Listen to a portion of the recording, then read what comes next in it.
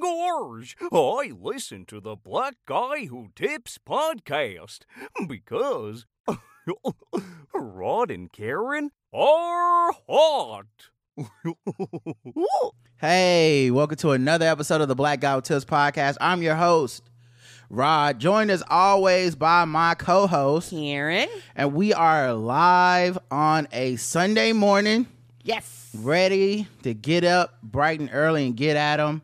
We're not alone. No. We have a guest. We do. Fresh off of episode 666 of his own podcast. Yes. The Mundane Festival.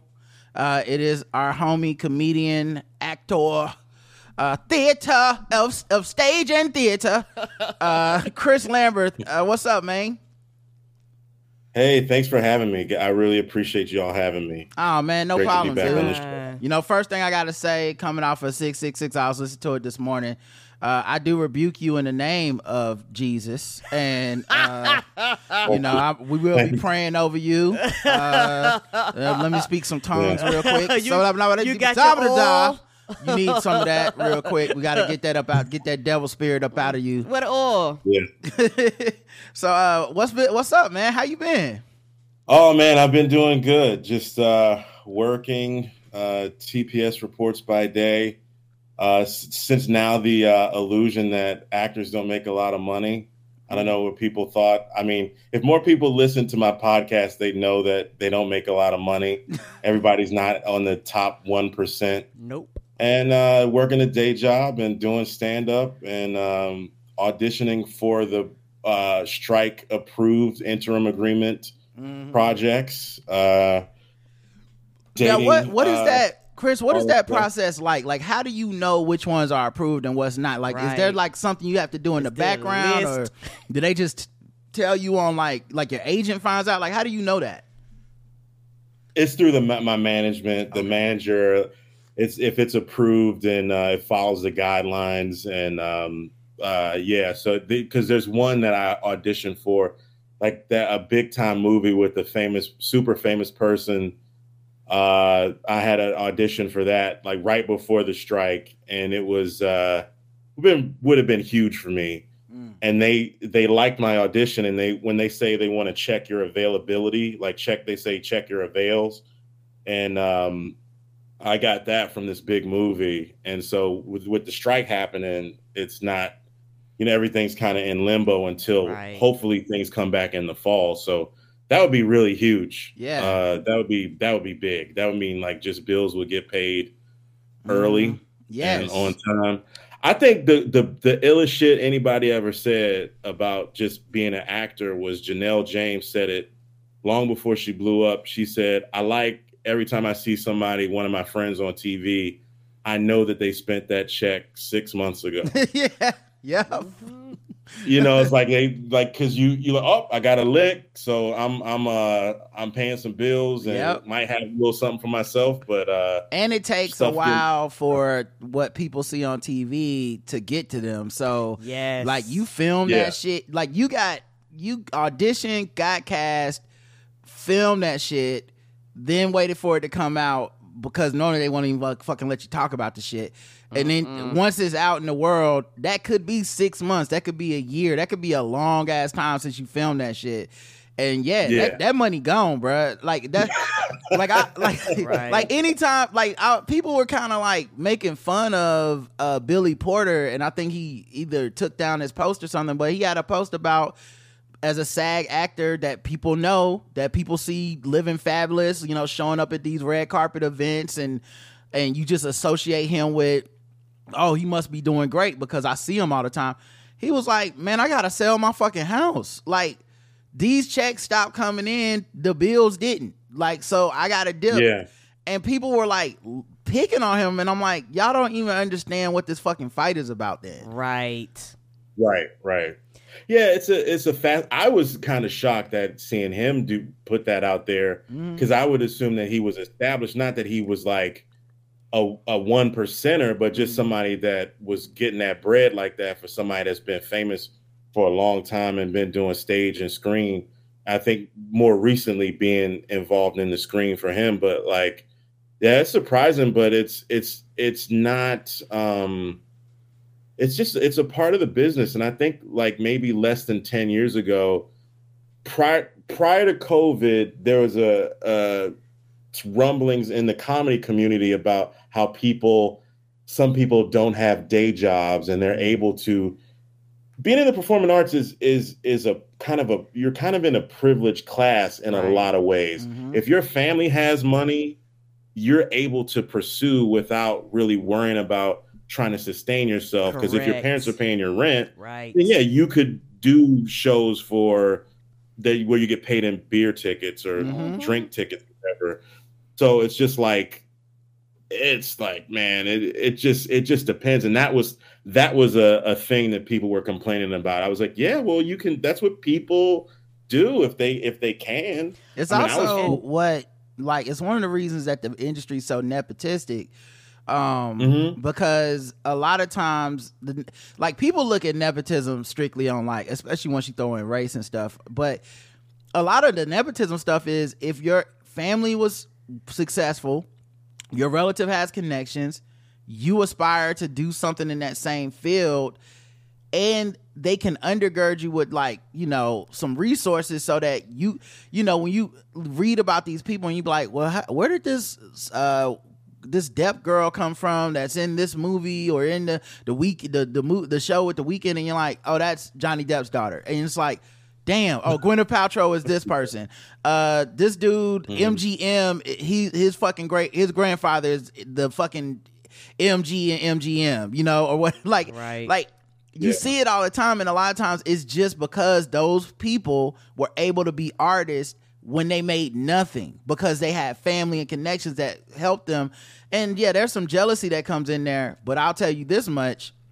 Right now, the niggas that had the side gigs, it's kind of working out. You know what I'm saying? And I don't mean that in any type of facetious way. I stand with everyone in the union, but the people that had those day jobs right now are like, okay, so buckle down. It's day job time. I gotta this shit might go over 100 days of a strike. Might not get paid for a while, but I still got the TPS report checks coming in. And the people that was only making money off of just pure art, man, they struggling right now because you can't write shit. You can't act in shit. You can't fucking promote shit. This shit is wild right now. Karen, you gonna say something? And also, when we were talking about Billy Porter, the thing about him, he has been very, very, very open about his career. And he has talked about in the past about how he being a black gay man, how a lot of times he would be overlooked for roles. He would audition and they would consistently tell him he's too gay, too flamboyant, too this, too that. And I remember when he got Pose, he talked about how that literally just changed his career. And like Chris said, people have an illusion of what being known and famous are two different. Being known, famous, and making money are two different things. You could be known and be quote unquote considered famous to be broke. And a lot of people don't understand that. Ask people on YouTube who ain't making no money. Ask people on TikTok that ain't making no money. People that people recognize in public, and they be like, oh, you work here? Yeah, dog, because that shit don't pay bills. But it's amazing how the general public has a disconnect between them and us working bi-weekly, getting a bi-weekly paycheck, just barely making it. That shit is the same. When Outkast was rapping, he was like, we neck to neck. That's real. If I don't make no beats, you don't move your feet, I don't get paid. Yep. And people don't see it they make a big disconnect just because they quote unquote, they see you, they see your face. People make these assumptions, and the assumptions are not true because they really don't understand how the industry is ran. Now, Chris, do you know what so when your management's like, you can audition for this part because they agreed to the the new requirements, do you know what the new requirements are that they're agreeing to, or no?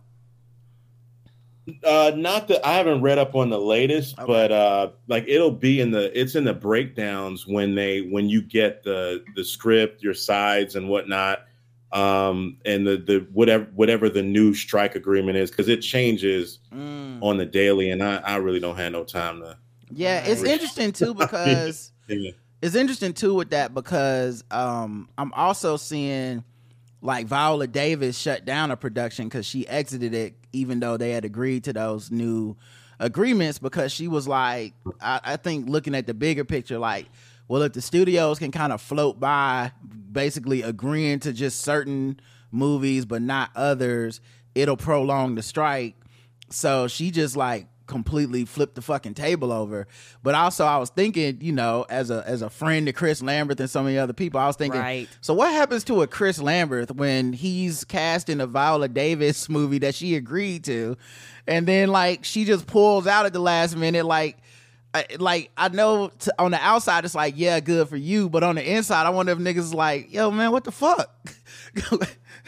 Well, it's I mean, you would be upset because you're like, I'm in a project with Viola Davis, and for it to now come to end, like it's like, what? Like, are you serious? Like, you get to work with like an icon, right? And you're just kind of blown. But that's life. I mean, I was lucky to be in that Broadway play for it to come back after COVID. Like, after getting a career milestone with that show. Regardless how big the part was, it was like that thing won 5 Tonys, right? And it's like that's like the apex of theater to be involved in something like that, and it puts you at a different level because after that there were different auditions I was going on. I saw a show that I will not name where I had a big audition in front of one of my. If you listen to my podcast and you've heard me on the Black Guy Who Tips. A multi-hyphenate artist, her TV show. I had an audition to be in scenes with her, and it was for a person that was my type and my size, all that stuff. And I saw the show, and it was a tiny person of color doing the part, and I was sick. But at the same time, it's like. That's the type of people you're going against, the best of the best. Yeah. At one level, I was just doing these small parts, and then now the competition rises, and you get into these higher echelons. And when you see a part that you audition for, and Little Rel gets it, it's like, well, you're going to give that to Little Rel, right? It's also interesting too because like Hollywood's fat is not the world's fat. And also they don't really care. Like that's the one place where they don't like, unless the role is like the whale, where it's like, well, we gotta get it. Like it's impossible to not have a fat person do this role. They'll change. Like I say this as a comic book fan. So like in comic books, there's certain characters that's always been fat, and like that's just the canon, right? But then when you watch every depiction of them on screen, like say Amanda Waller.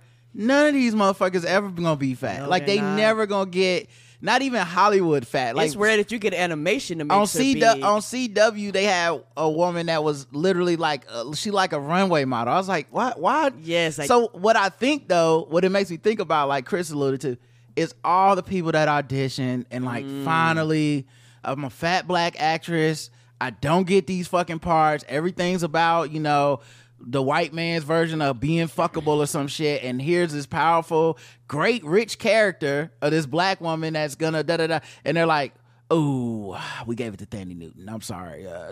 You know what I mean? That must suck. Yeah. It's not even about me being a big guy or fat or whatever. It was just like, and not even Little Rel. I was actually talking to 2 different projects, but the Little Rel movie, that movie was the joint that he did with Adam Devine and Pierce Brosnan. Like I auditioned for that like 2 or 3 years ago, and they gave it to Little Rel, and I was like, why didn't you just give it to Little Rel? Why even waste my time auditioning for this? Right. And then you look at Little Rel in the part, it's like, okay, this guy is famous, right? Why is he doing it? Right. I mean, that would be like a good look. More of a look for me, but this other project was like, we want a big, tall guy. Yeah, that's what I'm saying. And then you look at the show and it's like, oh shit, this guy, and my manager's like, they went with a famous guy, Chris. Yeah, like you got like I'm not like I wasn't talking about the Lil Rel one. I was talking more about the idea of a part that's when you audition for it, it is like it's written for you. and then you see who gets it, and you're like, what the fuck? Yeah. Like y'all didn't mean that shit. Yeah, and you never know. And there's some things you have no control over. Right. Even the stuff that I've gotten, you don't really have. Only thing you have control over is the performance. Mm-hmm.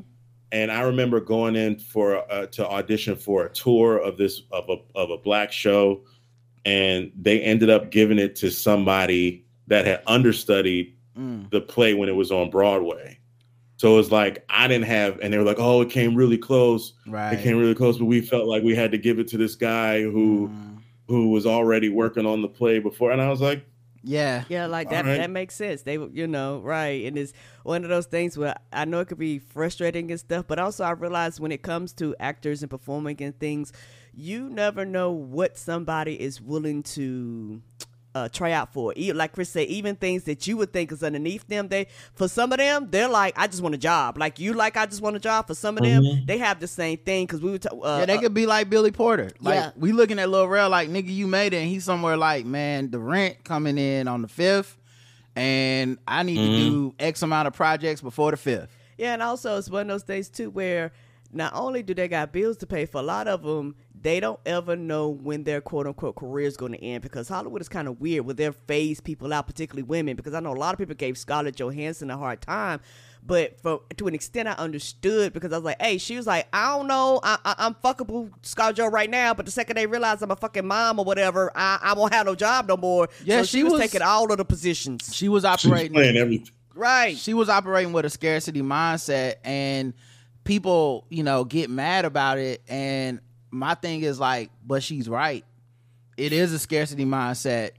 Females being attractive in Hollywood is looked at like a fucking commodity. Like, yes. And these fucking powerful 70-year-old white men that date 20-year-old white women, right? It's their shit is so skewed that they're like, who would want to fuck a 40-year-old Scarlett Johansson? Ew.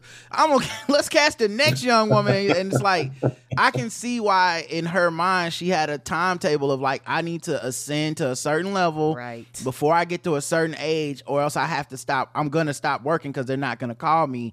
And one of the things people forgot about that role was she was, I think, playing a trans character. She ended up not playing it. But if I'm not mistaken, she was a producer on that. And so I think people they didn't understand the game that was afoot, which is I need to get into production. I need to get into directing. I need to make a transition out of just being a hot actress, because these motherfuckers not finna let me do that for my whole career. Right. It's a reason you see even some of the best actresses, they have these lulls in their career where it's like fuckable, turn 30, they don't work, and then they pop back up at like 50 as a love interest to a 70-year-old.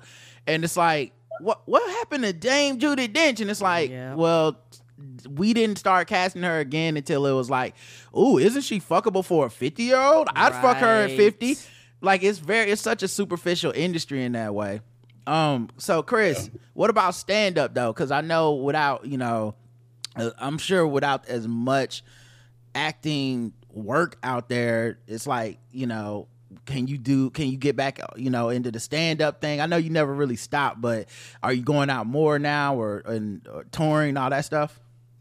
Well, I'm talking to you all from a hotel at the Borgata in Atlantic City. Let's go. And I get to do this gig maybe a couple times a year. And I think it's the first time back where you're here for about a week. So I'm doing like 5 shows. And then I'm going to be in Kenosha, Wisconsin this weekend. It was at the 18th and the 19th. And so if you got any of your fans are in Wisconsin, come on out. One of my friends sent me a black guy getting manhandled by the police at an Applebee's in Kenosha. We love I know you need a good time. And and that means there's black people out there. Right, because my friend sent it to, I was like, oh shit, because when I think about Kenosha, I think about that 70s show. And I was like, oh, there's black people. That's funny. Thinking, there's something so funny about someone sending you a video of the police fucking with a black person and being like, okay, I didn't know niggas was out there. Okay. We be everywhere, apparently.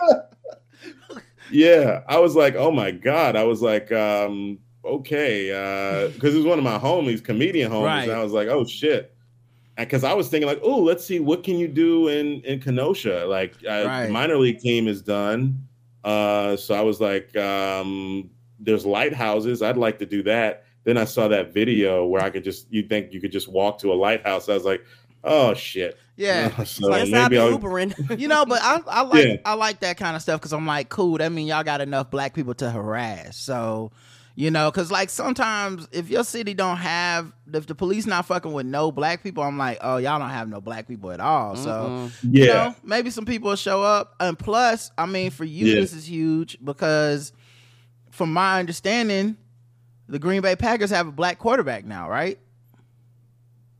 Do they? They have a black kid? I didn't know that. In the dude under Aaron Rodgers, wasn't he black? Or am I tripping? I don't know. That's not Trey. Is that Trey Lance? You know what? Let me look. I don't know. But I think you're right. I thought you normally would have run up on this, so I got to do the research. Well, I got to get this. I got rid of cable, so I got to get this NFL Sunday ticket because there's more black quarterbacks now. Oh, okay. And they did shoot that black guy 6 times in Jordan Love. Okay. Yeah, that's what I thought his name was. Yeah.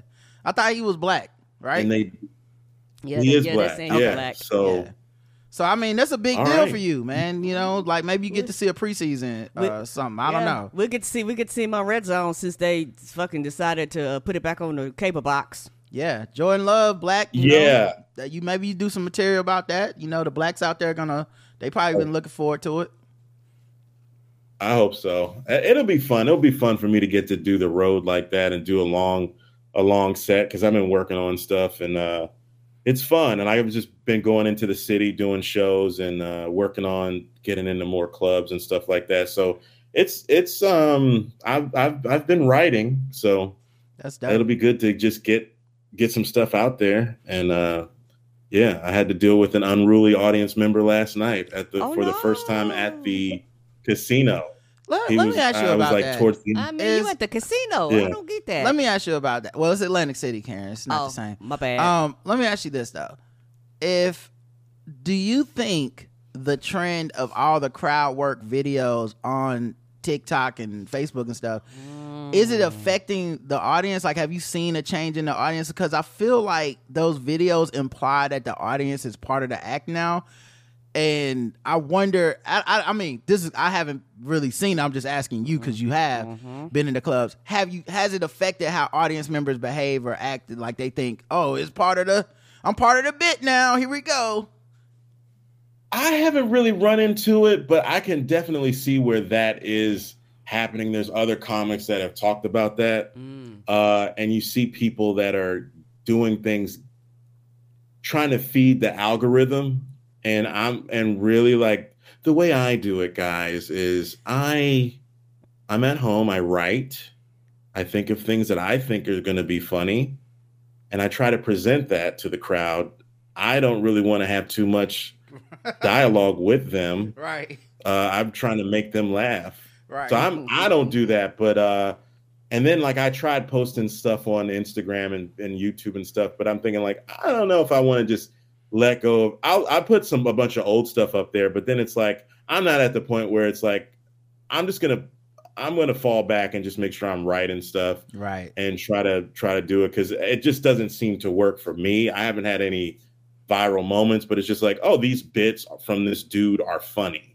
Yeah. So like, that's kind of what I'm working on. I wonder what the audience thinks when they see the comedian get on stage and they set up their phone to record not just them, but then turn the phone to record towards the audience. Cause that's how those clips seem to always work, where like for some reason they also have an angle directly towards the audience members. And I'm like, man, I would feel weird if a comedian got on stage and turned his camera towards me. I'd be like, oh fuck, no, don't talk to me.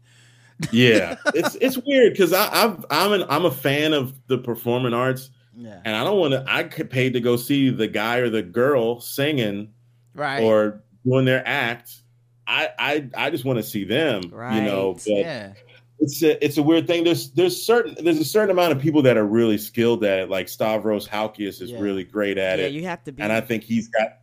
Yeah, and he tours a lot and he's famous, but I think when you go see him, he has an act. Right. You know what I mean? And then I think he will.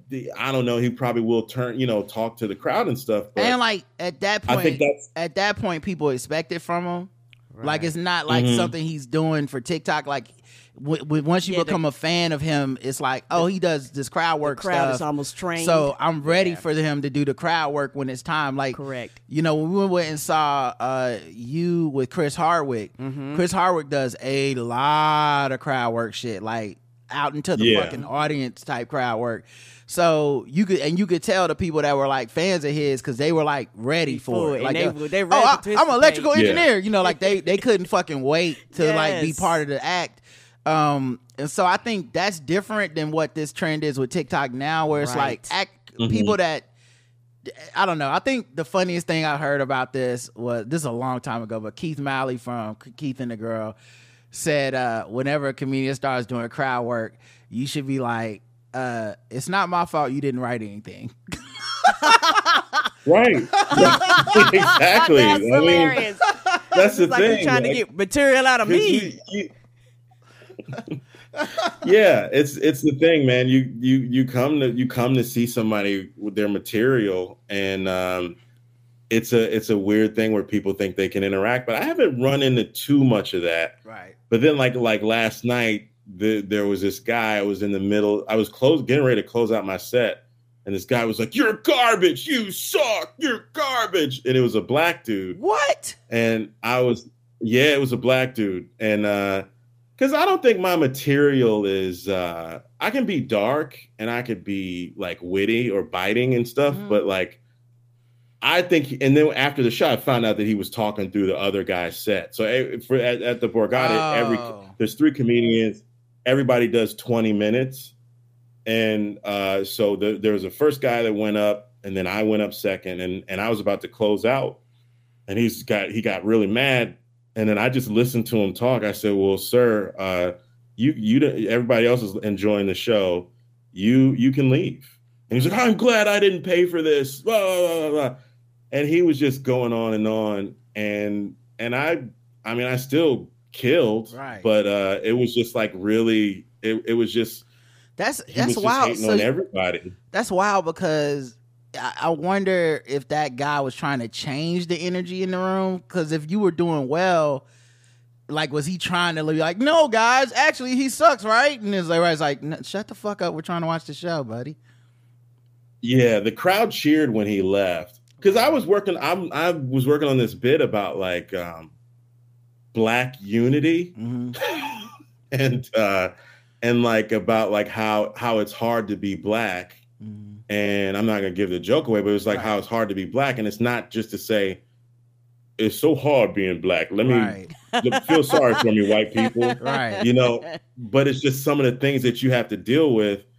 And it's the way that we're connected because of slavery. Right. And I was like trying to go into the bit. I would say like, there's Black people in this room that I've never met that I don't want to let them down. Right. And then that's when the dude was like, "You're garbage. I hate you. You're the worst. You're the worst." I was like, and then after he had his tantrum, I said, "Well, I let him down."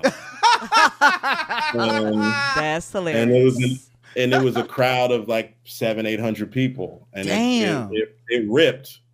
So, I finished the bit, but like after the show, like people were coming up to me, "Oh my God, you were so great." Blah, blah, blah. It was fine, but it was just like, it's like, man, like you try to do a bit about Black unity. You're the worst. It's interesting because like you should plant that guy in every show now because I feel like this happened to me once when I was working at IHOP. There was this fucking jerk who came in and he was like a huge jerk. Like he was one of those like, "Yeah, I'll have the T-bone and eggs, and the little lady will have the salad, which no is one of dressing." the most expensive things on the menu at IHOP. Yeah, but it's like she'll like he was ordering for her, like she'll have the salad dressing on the side, da da da, and I'm just sitting there looking like, "Ma'am, are you being sex trafficked? Do you need help?" Right? And can you make a choice? Like give me a wink if you need me to call the police. But after all that shit, he fucking gets his food and then he claims it was cold. He's like, it's set up. He ate the whole fucking thing, by the way, except like one bite. And he's like, yeah, this is terrible. And he's like really being loud about it. And clearly he just wanted to get his fucking food free. Right. Like, it was just such a naked, like, you're a piece of shit person. But his fussing and being loud about it, and I had to go get a manager, and everyone, I was new, and everyone in my section saw it, and I got like in the weeds dealing with this nigga because he was like, you know, I need this and I need that and bring this. You know, he was one of these people. And the manager sold me the fuck out. You know, he's like, when I was over there talking to the manager, I'm like, yo, I think this dude's trying to just get a comp meal. He ordered a steak. He lied and said the food sat in the window. It didn't. I brought it right out. It was still hot, blah, blah, blah. And then my manager's like, okay, yeah, I got it. Yeah, no problem. See, I'm sick of shit like this, blah, blah, blah. As soon as he goes over there, he's like, I'm sorry. He's new. He's terrible. It's his fault. It's free. Everything's free. Don't worry about it. And I think that dude still left me a tip, but because he knew it wasn't my fault. But he still left me a tip that wasn't a lot, but it's just like, fuck you, nigga. Like, you definitely tried to make me look bad. You shitted on me in front of everybody. And on top of that, I slipped and fell in the kitchen holding a bunch of glasses. They broke and cut my arms up. They had to like bandage me up, give me a new shirt. And everyone like saw it and heard it, everyone in my section. And so like I was fucked up that day. I went in the break room, like tended to my wounds. I cried a little bit. Like, I think everyone who's been to server has cried at some point. Yes, and then I went back out there, like got myself together, and all the tables, of course, had left by that time, you know, that I had, and they all left huge tips. Like, to overcompensate because they seen he was like, an ass. Like, one couple stayed to tell me, like, you didn't do anything wrong. That guy was an asshole. Even when you weren't here, we could hear him, like, basically saying he was gonna basically get this meal for free and shit. Like, you know, we know you're new, blah, blah, blah. And so it was really nice that everyone did that. My point being, after that, I said, fuck, I need that guy to come back like 3-4 times a week.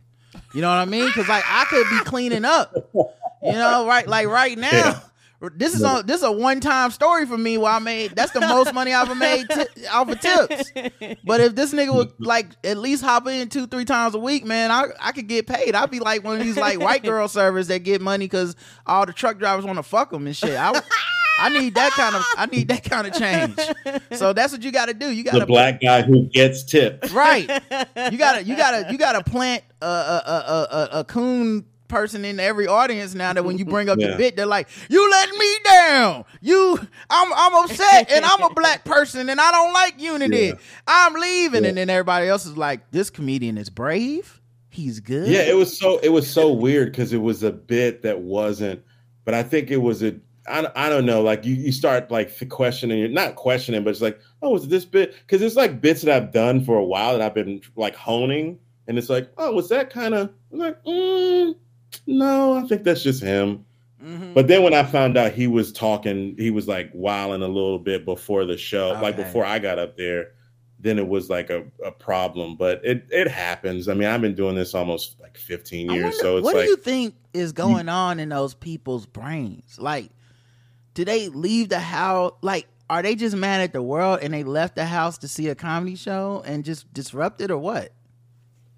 I don't know. Like sometimes at the casinos, like some people get in for free and they're like, oh, comedy show. I'm losing money betting. So I'll just go see a show. And it's like, then maybe he was in a bad mood. Right. I don't know. Like I was like, man, because I have a bit about like a little chunk about worrying about money and like how it leaves you on edge and I think I referenced something about, maybe this is saving you time from betting on a 5th string quarterback in preseason football. It's something I kind of referenced that.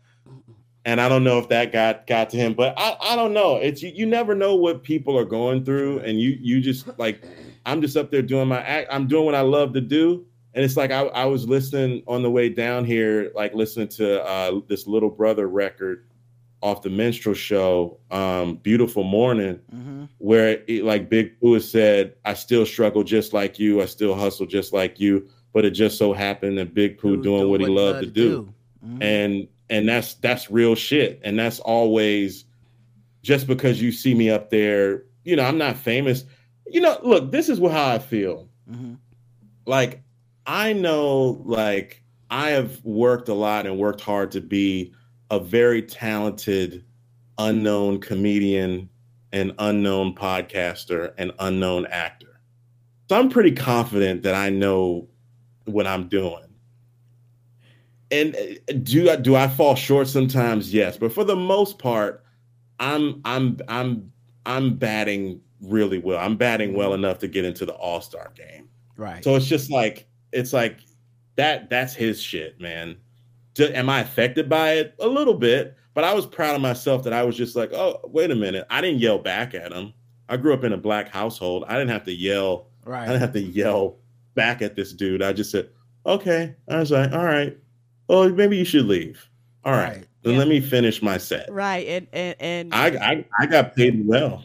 Right. You're going to get paid regardless. And going back to something that Roderick said, I think that because of the age of the internet and all the phones are pointed at us, I think that some people do want to be, or they feel like because they paid, they are a part of your show and your act. Even though they ain't write nothing, they ain't put in on anything, they feel like they have to be in. Like Roger said, with a lot of these clips of the interaction with the audience going viral, a lot of people feel like, I want to be the other person that the comic is talking to, so I could be a part of the viral moment. Yeah, like I said, I just wondered. I don't know that that's what this guy was doing, but it just made me wonder, right, if audiences are showing up more ready to be part of the act now than they were. I still think it's a small percentage, but because like enough. a person like this was doing that before TikTok. You know, like this kind of disruptive heckling that people do. Like it's to me, it's just like, you know, a great ad for BetterHelp or something. It's just like you need to get some therapy. It's a thing, man, and I'm in therapy. I've been in therapy for like a year and a half. And it's helped me, and it's just one of those things where it's like, okay, man, like, you don't like the show, you can leave, you can do anything, but you don't have to be here. Yep. Nobody's handcuffed you to that table. Yeah. I mean, plus everybody else is having a good time, or even if they weren't, they were quiet about it. So, it's not, that guy's not my cup of tea. I'll watch the next guy. It reminds me of that thing Chappelle said after he came back and he bombed that night, and he goes, "I get paid for the attempt." That's the truth, though. Yeah. So it's true. I was gonna say, also, Chris, I thought I heard you allude to dating. Are you dating now after, you know, like is it like, did you shut down for the pandemic? Were you dating during the pandemic, and are you dating now? I'm dating now. I wasn't dating during the pandemic. I'm just putting myself out there a little more. And I told you offline that I secretly date black women. Oh, God, you're ruining oh my joke. God. Oh, fuck. Now who's heckling my bits? You are fucking up the image. We've had a 10-year bit going on this show. Right, a 10-year run. That you only date white women. Them white starlets. How dare you? I thought I had things queued up to talk about here, and I mean, we was gonna do white people news and everything. I still like white people news. It was just that I was like, that was me being like Mel Kiper, because at the time they wouldn't let black women do a variety of roles like they let white girls do your like teen soap. Then they let her do a horror movie. Then she does an indie. Then she does like an Oscar caliber. Well, I have old clips from when we had you on the show and you talked about dating back then. Hold on, let me play the clip. Plainfield is magnificent, man. Snow bunnies everywhere now. You know what I'm saying? I feel like sometimes I'm on a ski trip, and cause I ain't never pulled so many before. You know, it's like I go to these clubs down here in downtown, and it's like snow bunny heaven. You know, blonde hair, brunette hair. Hey, sometimes I go for the freaky one, the purple blue, you know, hair. I like the Caucasian girls. They like to feel on me. I like to feel on them. Double D's, hey, that's what it is. That's what it is. So that's an old clip. Who is that? That's from one of me and Roderick's favorite reality TV shows, Cheetahs. Oh my god. I don't know that guy. But I've talked to you. We've talked about it offline before, and like it was really a joke that got out of control because like I just thought it was funny to like because I knew you would talk about the white starlets as like you said, like a Mel Kiper talking about the incoming draft class of quarterbacks. You'd be like, oh yeah, we to this day they're still he's like Brie Larson called it early. Well, I did, man. Yeah. I called it. So 2013. But like I thought it was just funny to then turn that into like, yeah, because Chris just loves these fucking white women, man. Here he goes again.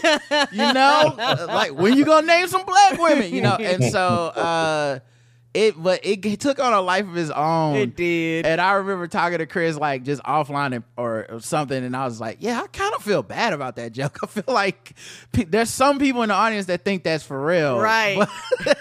And I'm like, they probably stopped listening to my podcast. Right. And this nigga, here he go talking about the white starlets again. Yeah. Unfollowed me. It's all good, man. But what's it like? Is it any difference dating post pandemic versus before the pandemic? Are people like? Is there a different vibe? I mean, on the apps, like I'm on the dating apps, and it's like women have to worry about somebody killing them. Mm-hmm. Men, and I get that, and men, we have to be worried about getting set up or being lied to. Yeah. Like you match, like if you match with somebody and they say they live like in a certain town, they might live in Barbados. Right. I matched with this one woman that was like, I was like, oh, so do you live in Newark, New Jersey? Oh, that's not that far from me. And then they're like, actually, I live in Barbados. And I was like, oh, okay, well, I matched with her. Right. And I watch way too much true crime for this. And I only watch the black ones, right? I watch the ones that come on TV One. Fatal Attraction, For My Man, ATL Homicide. Yes, ATL, ho. So I watch the black ones. And let me tell you, first of all, you're right. Women getting killed a lot. It's happening a lot. But they also cover the men that get killed. Yep. And the main reason men get killed on the dating apps is because they're just trying to fuck. Like it's all they don't use no common sense. It's not fuck the common sense thing. I'm just saying, like, if you just want to fuck somebody, like it's just like, yo, I would like to have sex with you tonight.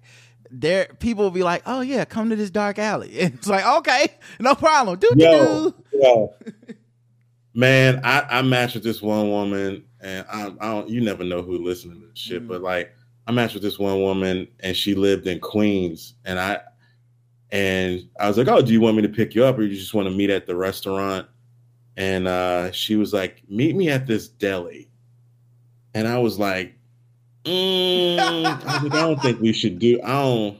It's just a block over from where I live. I know we just met. I was like, I gotta work late, right? So I don't think we should do this. And she was pretty, but like I was just like, It is interesting because like there's so many scams now. The internet, I think we've all over the last at least 5 or 6 years had a huge societal awakening to just how the internet can be not real and dangerous, like still an election dangerous. Right. So everyone's hella cautious about like meeting up and stuff.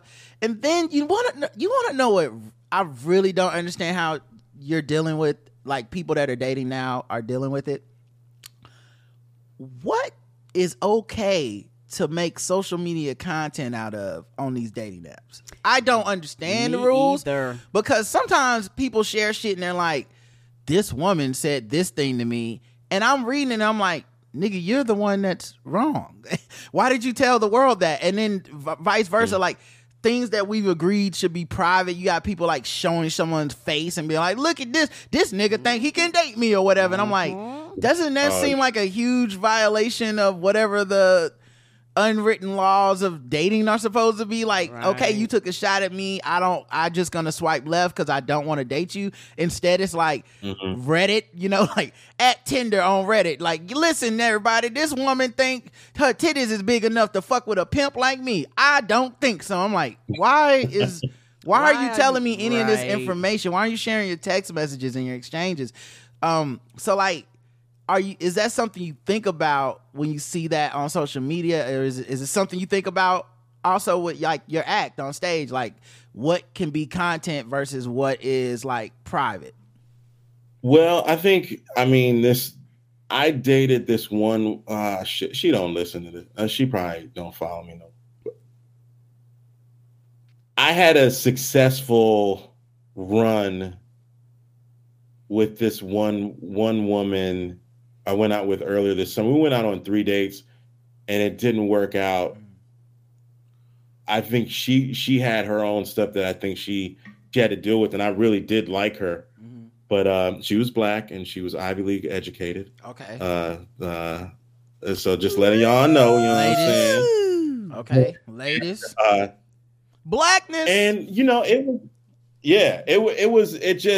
that one was like that. I think she was cool, but then it's just like you have to sift through so much to find somebody that's that's decent. Like, there's people that think they have more options than they do, right? And it's kind of like an illusion to where it's like you think just because all these people are on here that I have these options and this, but it's really not. And then it's people that try to say that there's something that they're not, and it's like I matched with this one woman that I thought lived make 45 minutes away from me, and she's like, actually, I live in upstate New York, and then I talked to her on the phone. She seemed okay, but then it was kind of weird. Then I looked at her I looked at her profile a couple of days later. She said she was living in another town. So I just unmatched her. Like it's some like scamming stuff. Yeah. I matched with this one woman. It's like if they tell you to get on another app instead of like giving you their phone number, that's a scam. Like this one woman said, I was like, oh, how, you're like, nice to match with you. How's your week treating you so far? Or whatever you say.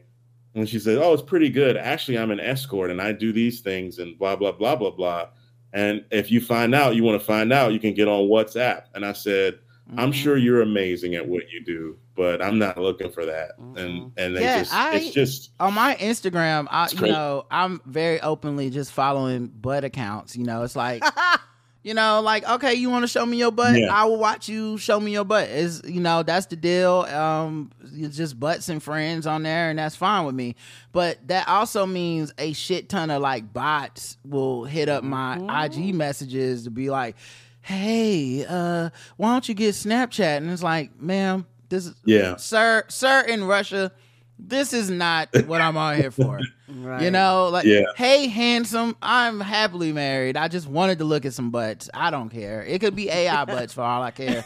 Just leave me the fuck out of this like scamming part. Right, this foolishness. And I can tell I am very thankful that I've been married in a lot of the age of the apps and all that stuff, because at this point in my life and the way I am, I don't think I'm built for it. I don't know if that makes sense. Like, nigga, you're gonna have to run into me in the fucking grocery store. I think also though, I want to do a fucking background check on you. I also wonder if people have. I feel like with media, social media, all this stuff, all the paranoia we're absorbing about each other, I feel like something's kind of been lost in like the last 20 or so years, where the just bump into someone at the grocery store type of thing is like, that's more scary to people than the app. Like you'd be a weirdo to see somebody at a grocery store and be like, would you like to go out sometime? At this point, it'd be like, what the fuck wrong with this nigga? Why isn't he on Tinder? Like, why isn't he on an app? Don't just ask me to my face, nigga. What's wrong with you? I just wonder. Yeah, people avoiding that personal interaction. If it's like that now, because like I know me as just a person, the commodification of humanity via the internet has really dehumanized us in some ways and made things very transactional. I think the apps have really simplified sex and love into extremely transactional. Like, do you check these statuses? Right. If not, do not even fucking talk to me. And I'm not saying those things are necessarily wrong, but they are definitely a change. And so I wonder if you look like a whole fucking weirdo to just like pull up on somebody in this day and age. We like the other thing we're privy to now that we weren't before is the inner monologues of people. Correct. So like, let's say in Chris's mind, he sees somebody at the grocery store checkout line and he's like, you know, hey, I'd love to get your number and take you out sometime. And then later there's a Twitter thread or something being like, this giant black man intimidated me. I was already, my mother had just died. I already was dealing with this. I was on my period. And then he hoked over me and said, demanded I give him my number. I gave it to him because I was scared. And now he wants to go out on a date with me. What should I call the police? And it's like, oh shit, this was happening in this person's head and I had no idea the whole time. Right. And it's kind of weird. And like I said, maybe this is just me and my anxiety, but it's like I said, I look at those apps going, okay, this is not interpersonal. You know, I actually have to fucking know you. So even though we go through the apps, I still got to get to know you. Mm-hmm. Period. Like, you know, there has to be some form of, we got to have some form of, everything can't just be strictly through these apps. And so for me, I'm like, well, let's bypass the app. But I do understand what you're saying, because for a lot of people, whenever you go out and do things, most people heads are in their phones, they're face down. People don't look up. People don't interact with each other. Like, there's no almost we have our own. My thing is, we have our own reality in our phone. Like I said, let's say Chris asked this woman for a number. She goes in her car, turns on IG Live, turns the phone towards her, and starts crying about how bad that situation was. In Chris's world, he only did was ask this woman for a number. Right. But we used to not be privy to that part. And I wonder if it's changed people where it's like, it's more safer and clinical and sterile almost to just go through an app. I see what you're saying. I saw your picture. I saw the things you had to say. It makes it cleaner. Yeah. And if you're, you know, weird or crazy or whatever, I can just pretend this never happened, swipe left and unclick your account and don't worry about it. Yeah. You know, so like, I guess that's my question, Chris. Correct. Have you, like, do you think that's changed to like approaching someone in person, or is it like is it like the app's kind of the only way now? Well, I haven't, like, there's people I've dated that I've met in person, and you know, it's just it just depends. It's just whatever the format is, because eventually you're going, even if you're on the apps, you're gonna eventually have to take it off the app and talk to, like, even just talking to somebody on the phone. I mean, I talked to someone that I had met on the app. She seemed nice. We'll see what happens, but like, it's and then it's just how old the person is too. Right. Like a woman that's the same age as me, 43, is going to be different than somebody that's like 34 or 35. Right. So it's going to be like it's kind of like it's a generational thing, and people don't really talk on the phone that much anymore. Yep. So it's just it's. I think if I was dating, I'd go for older women. I think that's the way for me now. Is like, I need a woman that when I take around my mom, they can like share the same cultural experiences. You know, like, oh shit, you was at that James Brown concert? I need that. I need that in my life. I'm done with drama. Okay, it's a wrap. Like you want a Gertrude in your life? Like, they already went through menopause. They haven't had all their kids. They just want a low maintenance man that they can like go on cruises with that just don't bother nobody. And right. I feel like that's where it's at. I feel like I would understand if everybody that is like our age just gave up on dating for like 20 years and then came back to like, okay, y'all for real now? Now that we can go to the old folks home, can we just be for real and do couple shit? Now since I can meet you at bingo, can we cut all the bullshit out? Right. Yeah.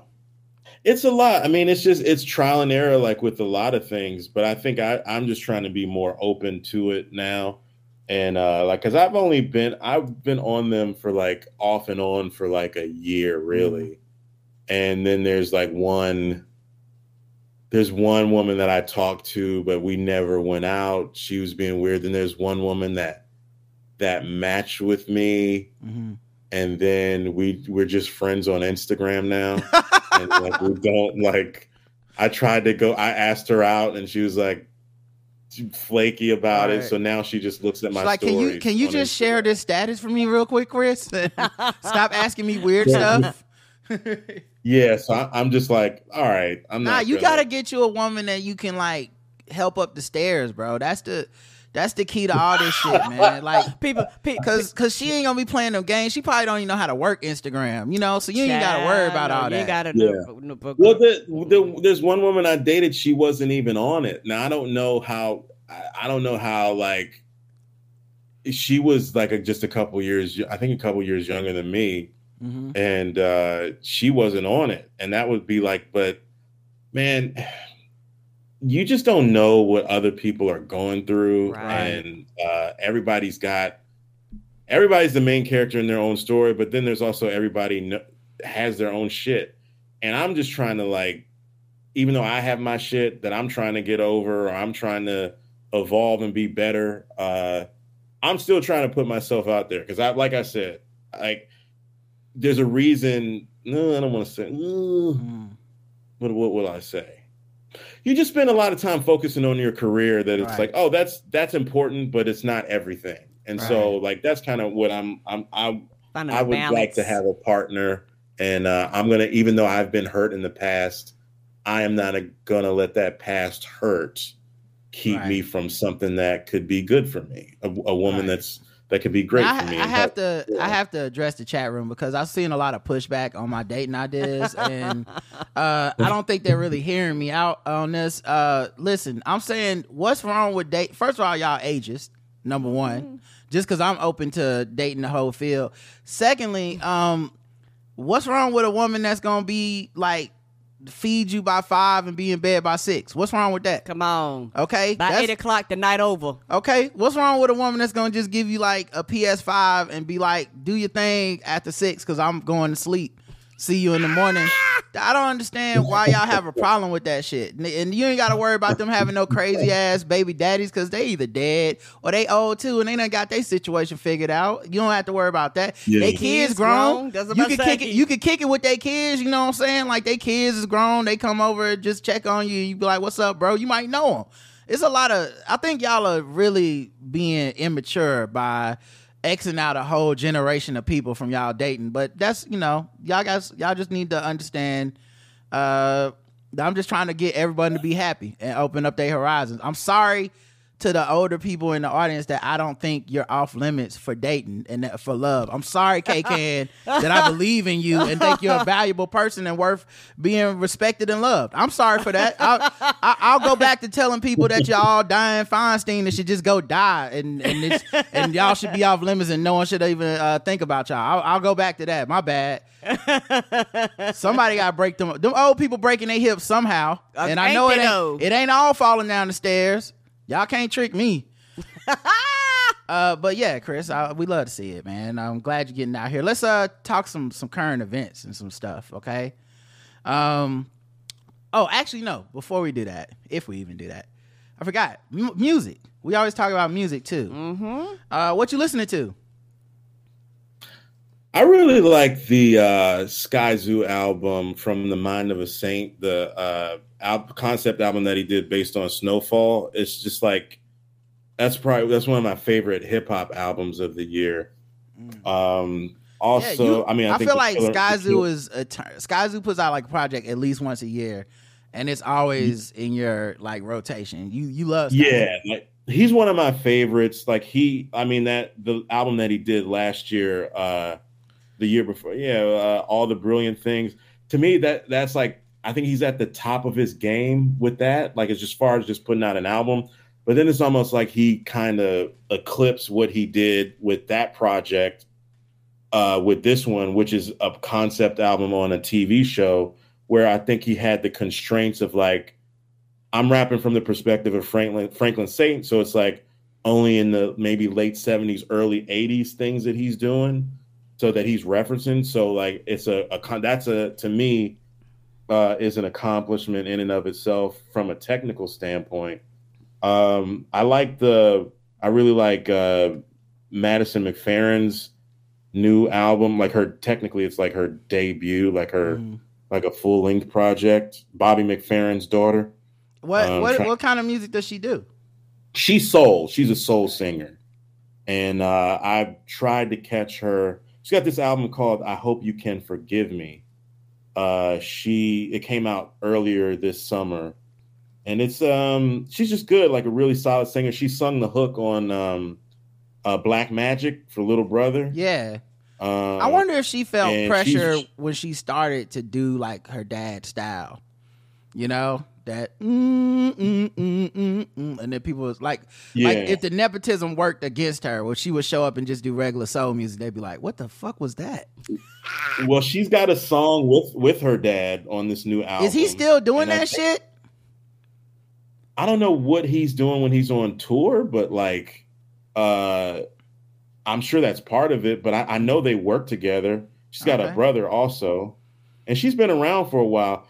I think she sung. Did she sing? People only know Bobby McFerrin from that one hit too. That "Don't Worry, Be Happy." Yeah. I feel like people don't know a lot of his other work. Like he has some really dark, depressing work. Like I got anxiety. I'm gonna kill myself, and that one didn't go nearly as well. People didn't buy that one. You know.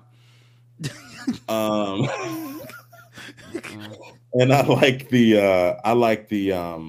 the Black Thought L. Michaels Affair album, Glorious Game. I think with Nas kind of gets put on a different level because he's more of a solo artist with what he's doing at 50, almost 50 years old. But Black Thought to me is like an all-time favorite of mine. Like I kind of feel like for me it's like him and everybody else. And so like Black Thought is doing incredible work. Also at somebody who is in his 50s, if early 50s, if not 50, however old he is. The Killer Mike album's good. I haven't been spinning it that much, but it is very good. Yeah, I've been listening to that a lot. Fuck, like it's incredible. That nigga might be meeting with Brian Kemp, but them bars are meeting with my fucking with them. It's like I wish you would just stay in that. Stay in that lane. Them bars are meeting with that production. Okay, like it's so hard. It's so God hard. damn, I was listening to it, bruh. Like I've been listening to No Names album came out Friday, and I've been forcing myself to listen to it because I'm one of the few people that actually like listen to No Name because a lot of her quote unquote fans on Twitter, they don't listen to her music. They just like that she's on Twitter talking a lot of shit. Right. But then when it's time to like buy a concert ticket, they be like, you thought? But I like listen to her music, and in the past, like I've kind of liked some of her stuff. I think it's like Amino. Like there's like a whole little Amine, I think. But there's a whole like collective of like these kind of Chicago jazzy hip hop niggas that I fuck with. And it's like real mellow bars. I actually think I have a playlist called Mellow Bars with a lot of their music on there. And her shit comes up frequently when she's like featured on other people's tracks. And I'm always like, oh yeah, No Name, I fuck with her. But man, this album, dude, the production is so bad. It's coffee shop hip hop, man. It's like NPR. And I know she has issues with like I think she's a bit jealous of these acts that do better than her, and the big names too. That like, you're not. That was not on the table. You're not Beyonce, Jay-Z, J. Cole, Kendrick. Like you name dropping them as like these people that need to be taken down sounds a little convenient, you know. It's like when it's like when a comedian's like, it's like when a comedian's like, I hate this guy, and it's like, because he's doing better than you, you know. like do you hate? Is he not funny, or is he filling up arenas and he's actually kind of funny? Like, you just don't. You just think you're funnier than him, and you don't like that he has the things that you would like to have, right? And she kind of does that, and so listening to the album, I was just like, man, your tweets are hotter than your album. That's not a good thing, you know. Ooh. Yeah. I also like the Little Dragon new album, Slugs of Love. Oh, I haven't heard it. Okay. It came out a couple weeks ago, and they did a Tiny Desk that just came out a couple days ago. Mm-hmm. So that's I really like them. That's about it. I mean, I'm as far as like the newish stuff I've been listening to. Yeah, I've been listening to JPEG Mafia, Scaring the Hoes. But it's a little too weird and out there for me. I think I need to listen to it more. Danny Brown is part of it, you know. The Little Dragons, is this a white group? They're from it's like an Asian main singer. Okay, I want to like be the sure. lead singer. Because I lead looked singer it up. got a little soul in her. Okay, a bunch of stuff popped up. I was like, let me be sure I'm picking the right Little Dragon. I listened to that Black Milk. Everybody Good. Oh yeah, that's very good too. Yeah, I like that too. That's kind of like what I was hoping No Name's album would be, because like Black Milk got a laid back sound too, but I think his delivery was just more enthusiastic, and I think that changes a lot. Yeah, Black Milk, that record that Fonte did with him was like, oh shit, oh, and it's like, wow. I mean, if for the listeners that haven't heard, it's really good. Like I didn't like Black Milk. He's not like a guy that's always out there like that. But I remember him when I first started. He was producing stuff for Elzai and Royce and that whole Detroit crew, and he's really kind of become like this. He's just kind of evolved into a really interesting artist on the production side, and he can rap, and he's really good. He's one of those. Yeah, he's in an interesting space where like he feels like the version of like a hip hop boutique act, where he could probably just live as a rapper, producer his whole life, and maybe never ascend to that like cultural stardom type of shit, but also never have to. You know, almost like Skyzoo, where like you never really, I'm a rapper by trade, and that's how I make my fucking money. I put out dope projects for people that have the time to listen, and that's just what I'm gonna do for the rest of my life. But yeah, I fuck with that album too, and I think I heard you talk about it first, which is what made me start listening to it. It's good. Yeah. All right. Well, that's our music segment. All right. Now, Music Minute. Yeah. Now it's time to get into some actual news stuff. But of course, I gotta put in ads later. So let me play some music so I can remember where to put the ad.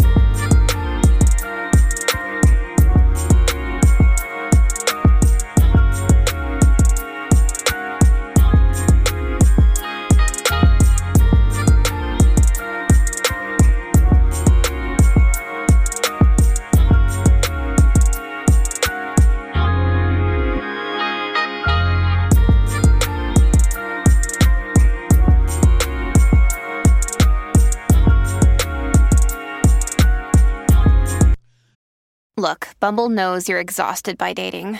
All the, must not take yourself too seriously, and 6'1" since that matters, and what do I even say other than, hey? Well, that's why they're introducing an all-new Bumble, with exciting features to make compatibility easier, starting the chat better, and dating safer. They've changed, so you don't have to. Download the new Bumble now. A Utah man suspected of threatening President Joe Biden was shot and killed as the FBI served a warrant. Oh, shit. Yeah, he talked that shit, wanted that smoke, and the FBI came and gave it to him. Mm-hmm. He is an armed Utah man accused of making violent threats against President Joe Biden. He was shot and killed by the FBI hours before the president landed in the state Wednesday. Darth Brandon strikes again. You love to see it. I mean, what happened? They pulled up and he was like, "You won't take me alive, coppers." They was like, da da da da da. Yeah, they said he posted online that he had heard Biden was coming to Utah, and he was planning on digging out his camouflage suit and began cleaning the dust off my M24 sniper rifle. A post that came after asking for them to come show up at your house, buddy. Who want to smoke? A post that came after months of graphic online threats against several public figures, according to court documents. Robertson referred to himself as MAGA Trumper. a reference to Donald Trump's Make America Great Again slogan. He also posted threats against top law enforcement officials overseeing court cases against Trump. He's apparently described as an elderly, frail man. He was 74 years old. He walked with the aid of a hand-carved stick, though he regularly carried guns. They said his neighbors say he didn't seem a threat, which just means his neighbors are white. Of course. Yeah, come on. If he lived in the black neighborhood, we'd be like, that's the most dangerous motherfucker on this block. Right. Don't fuck with that old man. Whiteness is amazing because you can see an old man that carried guns and leave threats to the president online and be like, I mean, he seemed like a elderly, frail sort of guy. He needed a walking stick. I don't really know what happened. About that, he can still fuck you up with them guns. They probably wasn't rocking with him on social media. That's probably why. Yeah, maybe that's it. But I don't know. You know, I feel like when you living like this, it comes out in other ways. Like, it's no way he was the sweet man down the street and everybody was shocked, you know? Yeah, man, it's like somebody in the chat said, it's fuck around and find out. Like he was talking all that shit, and Biden was there coming, and they didn't want no problems. And you said it online too. MAGA meets FAFO. So then they said this is I guess a neighbor. There's no way he was driving from here to Salt Lake City, setting up a rifle and taking a shot at the president. 100% no way, said his neighbor Andrew Monder outside the church across the street from Robertson Street. The attack comes as Republicans who blah, blah, blah. I don't care about that part. Don't care. They showed up like there was a shootout probably, and he got shot and died. So okay, he wasn't gonna shoot nobody. His post did also. This is that person sounds fucking ridiculous to me reading this next paragraph. Robertson's post did appear to show that he owned a long-range sniper rifle and numerous other weapons, as well as the camouflage gear known as a ghillie suit. So this motherfucker's like, listen, there's no way he would have did it. Well, he owned all the things of a person who would do that. What the fuck is a ghillie suit? It's the camouflage suit that the people wear that makes them blend into the background where it looks like leaves or something. The foliage is covering them. Oh, like their whole body or something? Yeah, and you lay down on the ground, and it's like from a distance, no one can even make you out because you're just blending into the trees and stuff. Oh, no, nigga, I'm showing up at your motherfucking house, too. Yeah, you see them in like video games like Call of Duty, any movie about the Army and Marines, Tom Cruise, anytime he's killing people in Mission Impossible, you see stuff like that. It looks like Swamp Thing almost. This is what one of them looks like. I was thinking of something completely different. Yeah. Oh shit, nigga. So you can like lay in the grass. Amazon be selling them. Yep. You get anything off Amazon. Anything involving guns in America, you can get within like a day. It's like planning on killing some people. Yeah. Let us help you. Shit, and did they take down that Kyrie Irving video that he sponsored? It's probably still up there. Shit, that's just you can get overnight. I bet you if you'd have went on about 3:00 this morning, they would say you can get it for 11. Honestly, if you go watch the Kyrie Irving video, one of the suggested ads is probably a ghillie suit. It's probably like, hey, while you're here, you might want to buy a ghillie suit and some sniper rifle gear if you want to kill some people. That's that shit where you'll be walking, all of a sudden you hear something go ouch, and you be like, the fuck is the swamp ouching for? So yeah, he wrote, the time is right for a presidential assassination or two. First Joe, then Kamala. He wrote in a September 2022 Facebook post. Yeah, I mean, child, you looking like the Swamp Thing. Yes, they gonna show up at your house. Mm-hmm. The fuck I'm is this? surprised they didn't get him earlier. Yeah, the FBI investigation began with a tip about the brag threat from Trump's own social media platform, Truth Social, in March. After Robertson posted about waiting in the courthouse parking garage with a suppressed weapon and wanting to put a nice hole in his forehead. His account has since been suspended from the platform. Well, so much for free fucking speech. God damn, right. Donald Trump. I don't know, man. What the fuck? What's going on? What about the First Amendment, Donald Trump? You taking people off of your website Truth for threat? Social snitched on them. Come on, man. I thought you was the place where you can go say, threats, illegal threats to the president. I thought you was the person behind that. Donald Trump worried about his own ass going to jail. He was like, fuck him, anything to get him off me. Yeah. So yeah, I guess they went ahead and took him off of here. And yeah, that's it for him. Good luck. I'm surprised Donald Trump. He was a great American citizen. He was just doing his job. Oh no, I'll pay for the funeral services. Listen, nobody throws his people under the bus like Donald Trump after they do some shit. Like he will never mention this man again. Not if he ever mentioned him before, he wouldn't mention him again. He could have that man on stage with him yesterday. Once you do some shit like this, Donald Trump's like, and scene, I'm out. And scene. Look how he did. What's that nigga Herman Cain? Has Donald Trump or his people ever mentioned Herman Cain again? No. Mm-hmm. He don't care. Like you served your purpose. You died for the MAGA. Peace. Let's do it. And people still don't get it, man. They still don't get it. They still don't. People still signing up for that bullshit. Come on. He ain't talked about pressing 12 in forever. Them two disappeared. They got kicked off the site, so he just was like, okay. Right. Let's do some Montgomery brawl updates. Men charged in Montgomery brawl have been trouble for the riverboat captain says. So one, the guy that we thought was security is actually co-captain of the Harriet too. Right. And he says those people that wouldn't move their pontoon boat had been problems before before that time anyway. So they banned, and everybody that was associated with it been banned. Don't y'all ever come up here near fucking now again. 3 of the white dudes, Richard Roberts, Alan Todd, and Zachary Shipman, were charged with 3rd-degree misdemeanor assault and the attack on Pickett at the dock. All 3 of them turned themselves in. They also said that Richard Roberts, 48, has a warrant pending for striking a 16-year-old white boy, and that Reggie Gray, a 42-year-old black man who was seen hitting people with that folding chair during the brawl, has not turned. Well, at the time he hadn't turned himself into police. I think he has now. Yeah, he did. Yeah, we knew he was gonna get that call. Oh yeah. Yeah, he went a little too hard, you know. Yeah, so those people are turning themselves in, meaning that a lot of those black people are not being charged with anything.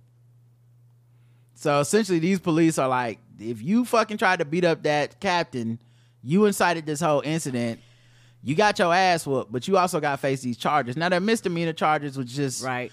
None of these people are going to do time or anything, but I just think it's interesting the way that Montgomery, which has a black mayor for like the first time, who appoints the police people in that jurisdiction, were able to like practice some restraint. They didn't just show up and start beating the shit out of black people who were in the right. They don't seem to be trying to like press charges on every black person just because they caught them on video, like it was January 6th or something. So far so good. And yeah, Buddy with the chair, I mean, I guess they starting up to GoFundMe for him or whatever, but I mean, he come on. When we saw that, he deserved that. Everybody had that moment of like, yeah, he gonna have to see the court for that. He might. If anybody get time, he gonna have to get time. He should have did it in a ghillie. Yeah, he should have hit him with a ghillie too. Should have been laying down. Been better off. As long as you're not on Truth Social talking about it, blending into the background. I didn't say it. Sorry about that. No problem. Hey, you know what? I do want to see the Truth Social thread about the Alabama Riverfront brawl. Oh, you know that was. I know Truth Social. I know they on there saying the opposite of everything Black Twitter saying, of and course. it's not good. No, it's not. They got their own memes, and they not funny. If you know what I'm saying. I wonder if they talked about what Jason Aldean thought about it. Right. Yeah. Did you see Marlon Wayans had to like clarify his statements on? He made a joke. No. So what did he say? Okay, so on Instagram. He had a screen cap from the video and said, how about we not try that in a small town? Shit silly, bro. Let's all just be love, not war. And people took that as him shitting on the black people. So he had to come back later and be like, no, y'all don't understand fucking irony. Right. That dude made that song about the small town. Like y'all have such short-term memory. Y'all don't remember the joke y'all made 3 weeks ago? He said, why would I criticize black people for defending themselves? This is the thing about social media, man. It's not for interpretation. Y'all tripping. Make no fucking sense. None at all. I shouldn't even address it. It's that stupid. But you know, people want to make articles and interpretations. Do it. I don't care. Black people know I love black people. I'm black. I woke up to a bunch of stupid ass Google alerts with a bunch of stupid ass sites misinterpreting my entire post. Nobody knows irony anymore, huh? Guess that just went out the window. That's the irony of the song, stupid asses. I guess you know what his next special is going to be about. Yeah, he going to have something to say. That was somebody. Guys, I want to let you know how this Alabama brawl affected me. Right. And how it's Will and Jada's fault. Oh, man. And then let's move into something that, you know, we always like to do when Chris is here, because we don't always get an opportunity to get an expert on the show. But let's do some white people news. White people news. We're bringing egg salad to the barbecue. We might be problematic or a little bit dim. That sounds really harsh on our fragile pink skin. It's white people news. Yeah. White people news. Let's see what the whites is talking about. Amy Roback and TJ Holmes want to get engaged, according to reports. Gosh, make it last forever and ever. Lutellis and them really riding this one out. I gotta give them credit. This is like Olivia Pope level scandal image rehabilitation. Like, they out here holding hands unashamed. They doing everything together. They working out together. We haven't heard from their exes in a year now. Like, I think they might ride this out, get married, be on the cover of People magazine, and somehow America's gonna forget and be like, now why are we mad at them again? Yep. This is love. I think so too. That's the whole plan. So look at this. They look at, and they all, and you know, they know when the paparazzi around because they always smiling. Oh yeah, they've been trained. They both know how to perform. They always when they see a camera, they either start smiling or start making out. One of the two. Hold their hands up. Every time. They was like, we ain't got to hide no more. It's shady as hell. They put their exes in these pictures. And I did feel bad for the black ex at first, but then I found out Lutellis couldn't say nigga in his own house, and I said, wait, what happened? He couldn't say he couldn't. Yeah, he posted on Facebook or something a long time ago when we did a deep dive on this, and one of the posts said how like he was like, at the time he was trying to like give his wife props, so it was like the woman who changed my life, who, you know, and it was one of the things that was weird to me was like, and she kept me, I don't say the N-word in my own house now, and I said, brakes on, hold on now. Amy will probably let him say it. Right. Amy don't care. You probably calls him. Right. She probably, right. He probably, that's probably part of the kink. You know, who knows? Probably. In other white people news, a furious David Beckham reportedly ends friendship with Prince Harry and Meghan Markle. Because their podcast wasn't hitting hard enough? What's happening? Apparently Meghan Markle and Prince Harry think David and Victoria Beckham were leaking, were the leaking sources about the Sussexes. Like, they was going to the press telling all their private business. And so now they're absolutely bloody furious after accusations supposedly flew during a tense phone call between the couples. Any making up now is so unlikely, the insider claimed. The Beckhams were present at the royal pair's wedding in 2018 and were very supportive of Meghan's arrival in the UK. In the wake of their fallout, Meghan has seemingly replaced one Victoria with another, Victoria Jackson, a cosmetics magnate, and the couple's neighbor in Montecito, California. So, yeah, apparently, you know, in white people world, the fallout is still continuing in the Meghan Markle, Prince Harry pairing. Hate to see it. I know I wonder, yeah, it sucks, but has that hype around them died down a bit? Them just be married and My question adorable kids. My question with stuff like this is like, what counts as friends? Because I can't picture these motherfuckers being friends. Like, you know, like, I don't think this type of high level fame and money friendship counts the same. Like, if you have to put out a press release that you don't fuck with somebody no more, was y'all really friends? You got to let them. Yeah. Guys, got to get the publicists involved. Sources are saying that sources is me. Rod Morrow is very upset with Chris Lambert and will not be speaking with him anymore. We're not that famous yet. Right, yeah. We're not. We're not that famous. We're on a successful HBO show. Right. I've done some TV work. Right. Like we gotta that should be everybody's goal. We need to get popular, famous, and rich enough to have to tell the world on Instagram when we don't fuck with each other, or like call Page 6 and be a insider source to let them know me and Chris ain't getting along. I'm bloody furious. Tyler Perry's their friend. Mm-hmm. He's their friend. He let him stay in that house. I was drinking the Kool-Aid. I watched that Netflix doc. I didn't watch it. I'm not that interested in them because it feels like such white people news to me. And I know she's not white, and I get what people are saying. I'm not calling her white, but that doesn't mean you're not white people news. You can be black and constantly in white people news. Right. It just feel like I don't care. It ain't my business. And I think talking to you just now made me realize the one thing that could make me care is if they completely went black. Like if they were kicking it with Tyler Perry, you know, if the events they showed up, like if they showed up at the BET Awards, I think I would lose my fucking mind and be like, oh, Meghan Markle and Prince Harry's like jock. I'd be like, oh nah, y'all better not talk about my peoples like that. Didn't they do the NAACPs though? I don't know. I haven't followed them like that. Netflix joint, I feel like they presented something at one of these black award shows, but from watching that documentary, I'm not 100% sure. It's been a minute.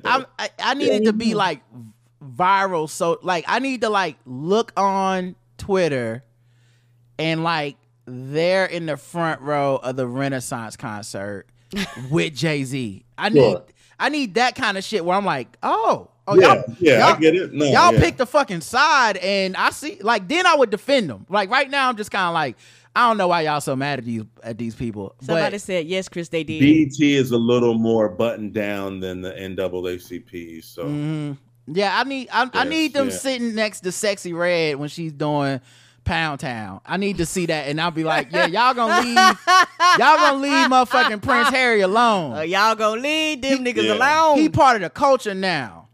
Naya Rivera previously accused Ariana Grande of being a homewrecker during Big Sean romance.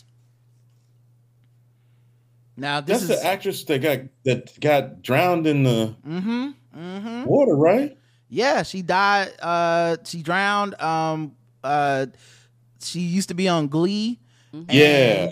Apparently, in her 2016 tome, Sorry Not Sorry, Dreams, Mistakes, and Growing Up, Rivera claimed that she ran into Grande at Big Sean's home before he called off his wedding to Naya Rivera, and started dating Ariana Grande. So the reason this is back in the news is that Ariana Grande and her new boo,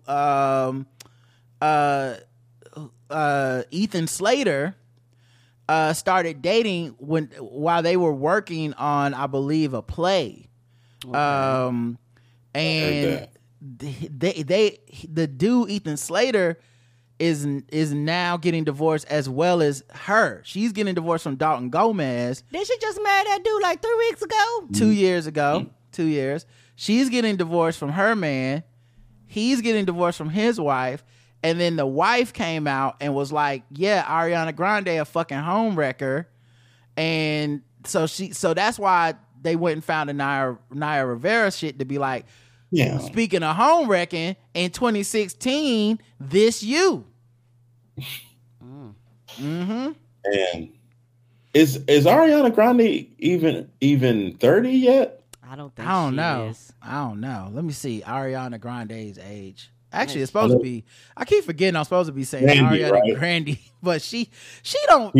She's 30. I'm convinced that certain stars do that shit after a certain amount of years just to be different.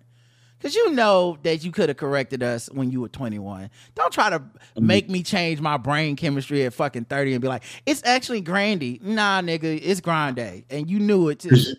Yeah, because you're going to be the one saying it. You sound like an asshole if you start correcting people. Right. Now I got to be the dick. Guys, it's actually Grandy, she said. And I guarantee if I called her that, she wouldn't even turn around. If I was like, Ariana Grande, she'd be like, not talking to me. But yeah. But yeah, so I think she is 30 years old. Okay, just okay. So and then a lot of people, so she's in this play Wicked with this guy.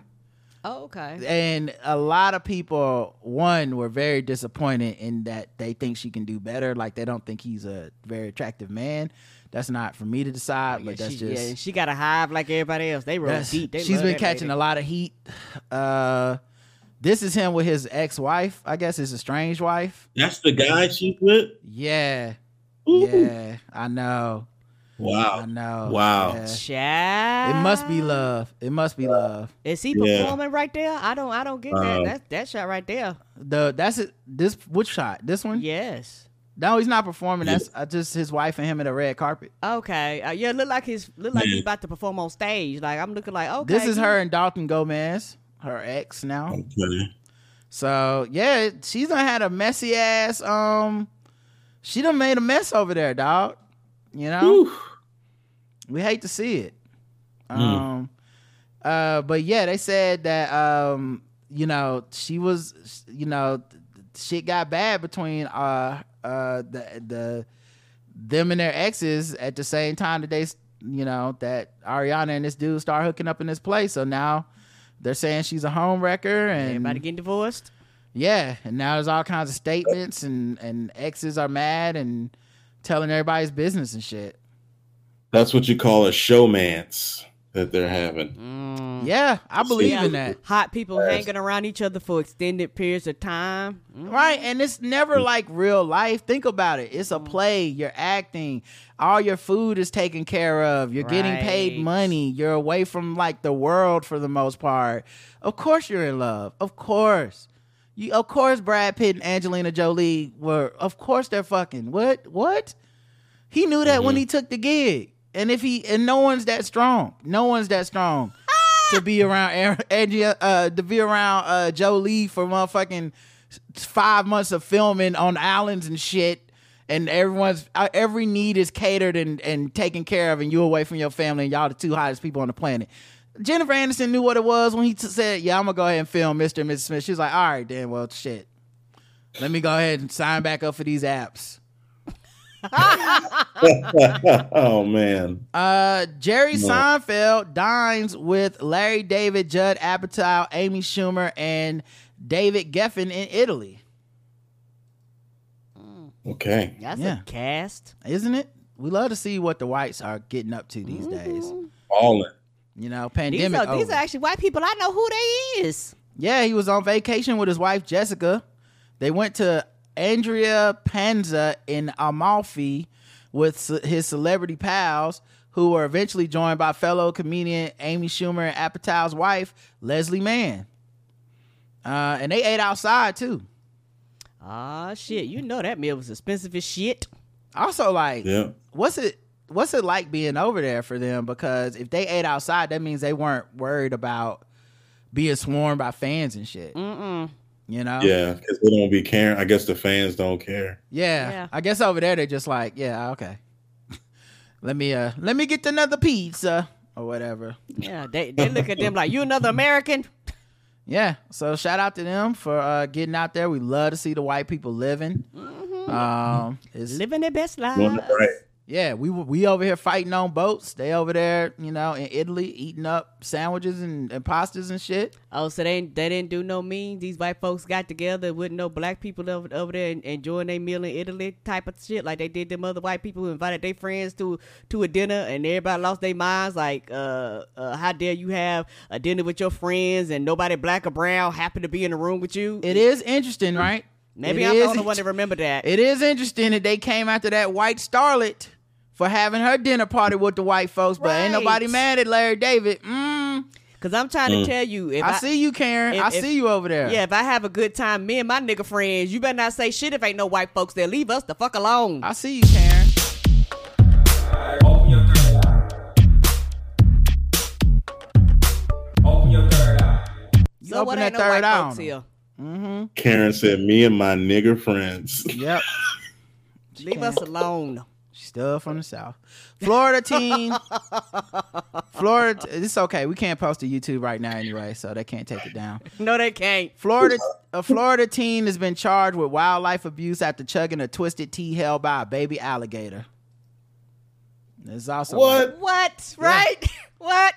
This is what the whites get into, guys. How the twisted tea? Now why am I in it? This is how the whites get down. He's outside of Hardee's. Him being outside of Hardee's really makes a lot of sense. And this picture, oh my God, this picture. So yeah, shout out to Florida, man. Right in front of my Hardee's, huh? Right in front of my Hardee's. So he let the baby gator bite down on a 24-ounce can of twisted tea, and then he fucking held it up and drank out the tea.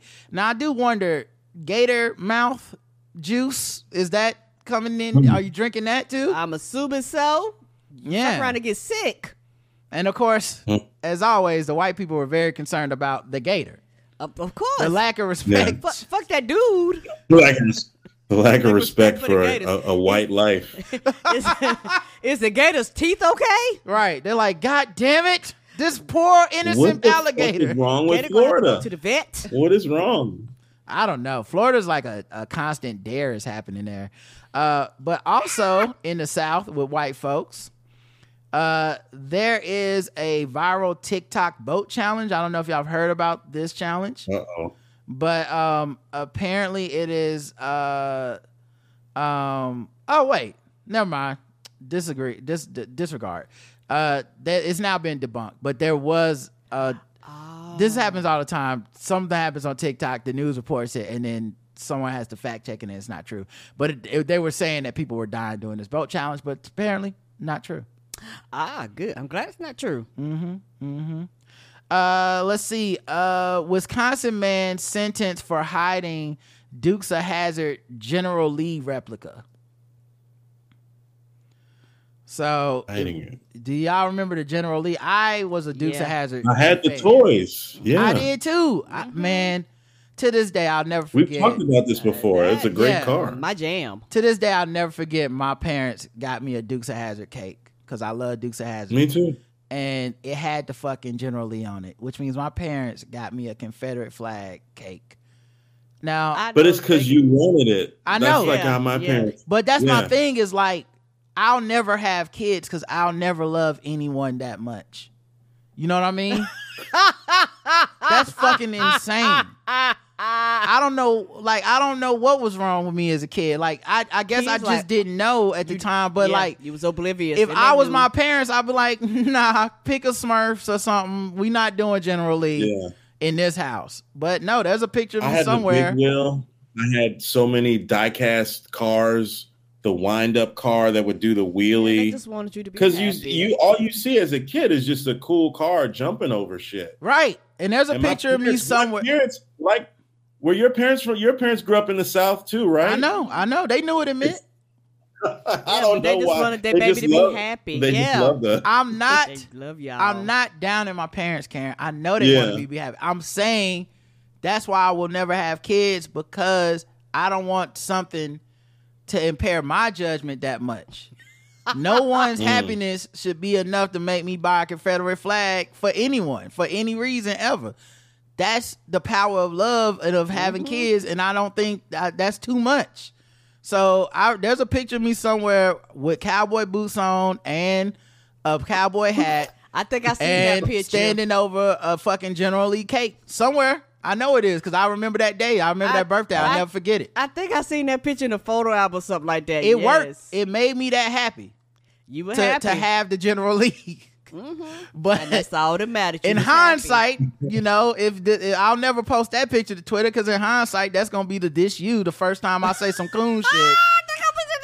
We should have known he was a coon. Look at this. Rod Morrow. When you cross over, right, and when you go to the dark side, that's gonna be. It started young. At 6, he was. Yeah, it's gonna be that. It's gonna be that picture in the time that I did blackface as a joke for Twib. I remember for this week in blackness. No, they're gonna find you those. Yeah, yes. it was hilarious. It was. Oh wow, I didn't know. We had a ball doing that. They used to have a podcast with Elon James White called This Week in Blackness, and then he made a show called Blacking It Up, and I was like, we should do a promo video. It's funny to just, you know, we just did it on our phones. It was stupid. But me and Karen came up with a few skits, and it was like different ways of being like, this isn't blacking it up, you know, and it was like, you know, like it was, I forget all of them, but it was like, you know, like Karen doing Black Power Fist, and then it was like, you know, Karen was smoking a pipe sitting at a desk in a suit. And then one of them was me with Mickey Mouse hands and a black face being like, is this blacking it up? And I was like, yeah, one day this picture's going to come back to haunt me like when Jail Covan did JB Smooth, but it is what it is. I'm comfortable with it. Cancel me. I'm like David Caesar. Is that his name? Daniel Caesar, Tank. But yeah, apparently this man got sentenced for lying to the U.S. bankruptcy trustee about his replica General Lee, the 1969 Dodge Charger. So they were coming after his stuff. He declared bankruptcy and he pretended that he didn't own this anymore. Oh, and they was like, "Oh, you do own this?" Yeah, and he got fined $1,000 and 3 years of probation for lying about this, shit. And they said they're going to consider prison in other cases if people try to conceal assets during bankruptcy. Yep. You got to claim everything. Would you drive the General Lee now if you could afford it? Would you drive it anywhere? In the museum, Chris? I don't think so. I mean, I don't have the desire to do that. Yeah, I couldn't do it. Like, I don't think I could. No, I just can't have niggas looking at me like, yeah. When they see me pulling up, when they see me pulling up in that shit, I can't have niggas looking at me in that motherfucking General Lee, dog. When they pulling up, listening to the Killer Mike album. Yeah. When they see you pulling up and all surrounding you is the soldiers doing the Civil War reenactment rolling up on you. I like your car, dude. They just go like, yeah, it's gonna be like I had a windows tinted and pulled up. It's gonna be all the wrong people waving at me, all the wrong people flipping me off. Yes. And then I'll just roll the window down like, what? Confusing everybody. My music gonna be blasting. I'll be playing that one song that I always see on the TikTok and Facebook that's like, cause no weapon formed against me shall prosper, with the bass bumping and shit. And that the TikTok, Rod Morrow is a coon. Right. Here's him at 6 with a General Lee cake. It's gonna be one of the things. I was riding down the road and I seen this, and that AI voice is gonna be you in the car. Mm-hmm. It's gonna be oh no, right? Oh no. That's what's gonna happen to you, baby. That's exactly what it's gonna be. All right, let's play one more segment of games, okay? Get ready to wrap this up. Let's do some Guess the Race. What time is it?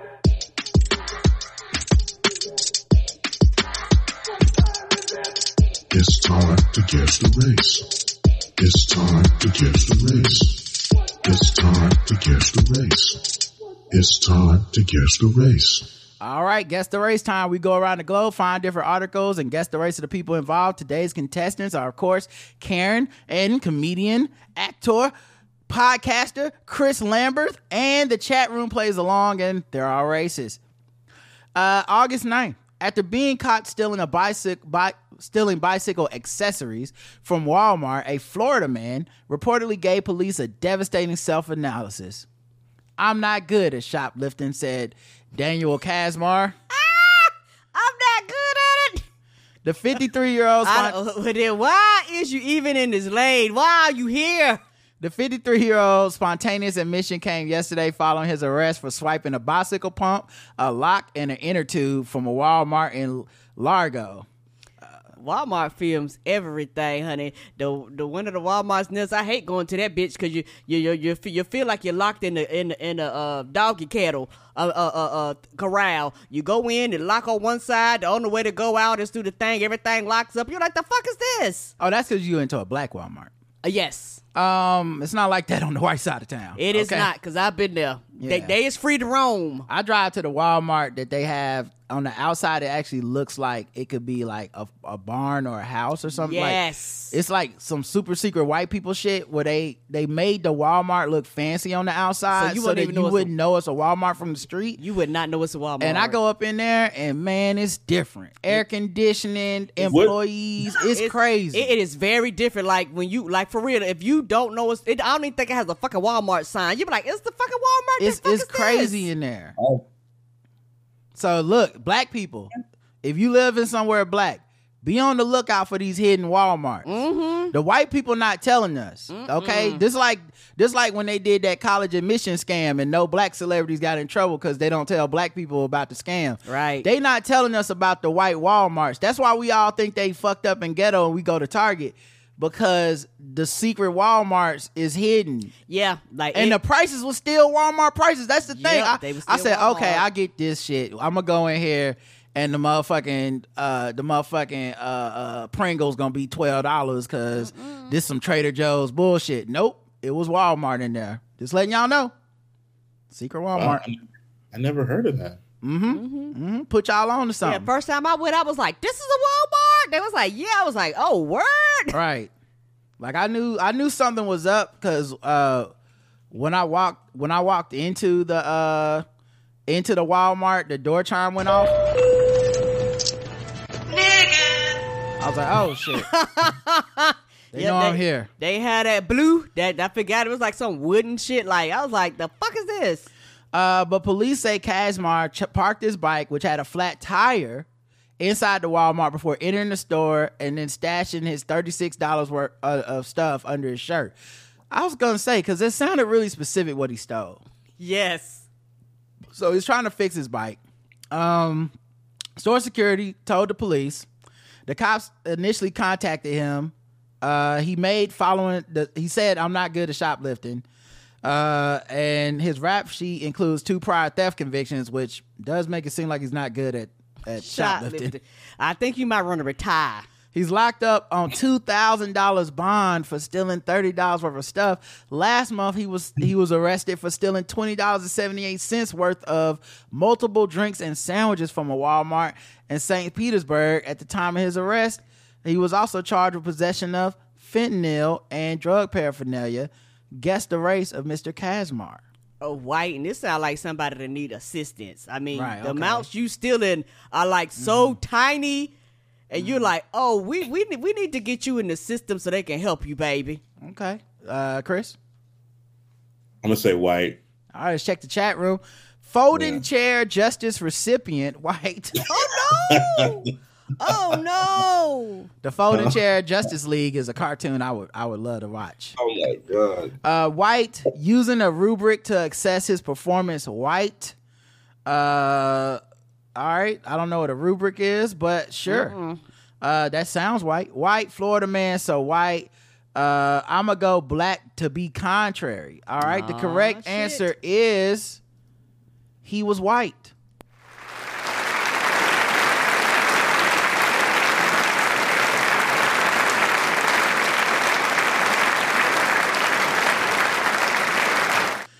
And that's him. And of course, one person did say black, so I got to give you the booze, June.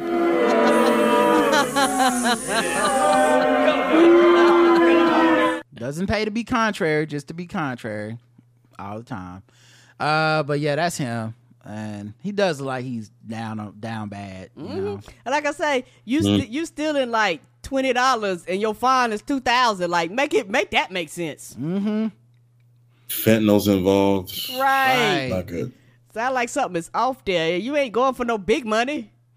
Let's go to another one. How about this one? A vegan raw food diet influencer dies of starvation. Right. Now there are no bonus points for being first, but I'm with you, Chris. White. Oh my God! All right, you know what, y'all? Okay, let me finish reading it. This ought to be a free space. She died of starvation after subsisting exclusively on a diet of exotic fruit in Malaysia. She was 39. She frequently promoted raw foods on social media, where she was known to her millions of followers on TikTok, Facebook, Instagram as Zana de Art. She reportedly died July 21st after finally seeking medical treatment during a tour of Southeast Asia. Which means her body had been letting her know for a while that something was wrong, like you missing nutrition and shit like that. Because that's the thing, you can be vegan, all this shit, but you have to get, substitutes from other things, be it supplements, be it powders or something. People really will die for the gram, though, because I've also seen the opposite of this, where like a motherfucker is like, I'm gonna eat 12 cheeseburgers every day. And it's like, you just gonna die for the gram? What? Can't what is TikTok helping you do, bro? We know you're going to get a heart attack.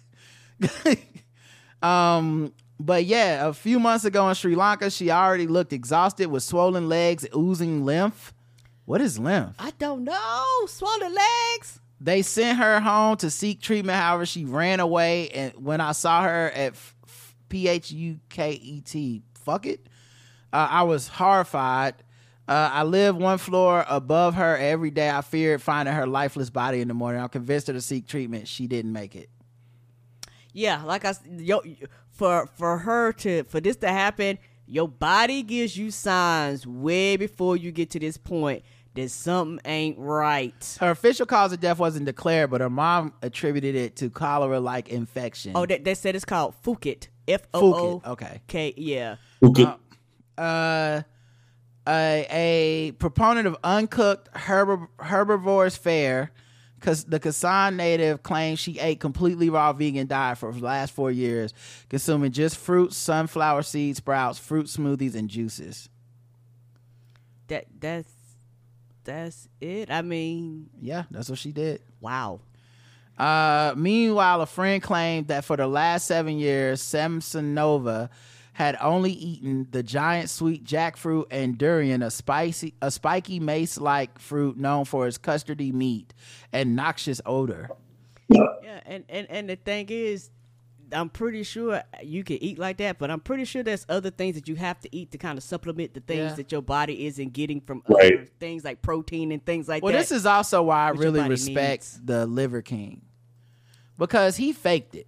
Like he be taking, he be like, I'm eating liver with my family and I got fucking 6-pack abs, and then as soon as the camera off, he like, order me, let me get 2 large extra anchovy. Soon as it's, he's like, I'm on Chipotle right now. What y'all want? Oh, we done filming? Okay, cool. He was faking it, and I respect that, because he might be a piece of shit, but at least he's alive. Right. She died trying to live her raps. And then wouldn't go seek treatment. Yeah. She said her raw food regimen was reportedly inspired by her peers who looked a lot older than their ages, which she attributed to their junk food diets. Not her talking shit. I know they partied when she died. That was like, that bitch act like she was better than us. Right. Oh, y'all old. Y'all look old. Y'all eating that junk food. I eat this fucking jackfruit. That's why I look so good. I'm dead. But yeah, also like a lot of this shit where they say they eat raw food because that's what people did back in the day. It's always weird, non-scientific mumbo jumbo, because also back in the day, everybody died at 26. Yes, they did. 15 was middle age. The fuck we talking about here? You were an old maid if you were like 17 and you ain't have a man and some kids. Yes, sir. So like, I actually don't want to live like the colonials, motherfucker. I'm trying I like things like electricity. Right. They're like, I only eat raw foods and shit. And I'm like, okay, good for you, Job. I like things like vaccines. But yeah. Whoa, Karen. Whoa. Yeah. Controversy. Here we go with that bullshit. All right. Guess the race. Oh, white. Okay. Chris? Also white. Sticking to white. All right. Let's see what the chat room believes the race of Miss Samsonova is. Right. If they would have said her diet consisted of fat bat meat, chitlins, and fried chicken, we'd have had a whole nother story here. Okay. All right. I know her fart smell bad. White. Oh no! She told by Apple Care. She was told by Apple Care. White is the TikTok AI voice. Ha, that is a white voice. Secret Walmart VIP white. Got money to tour the world and still starved to death. So white. White girl interrupted. The correct answer is white.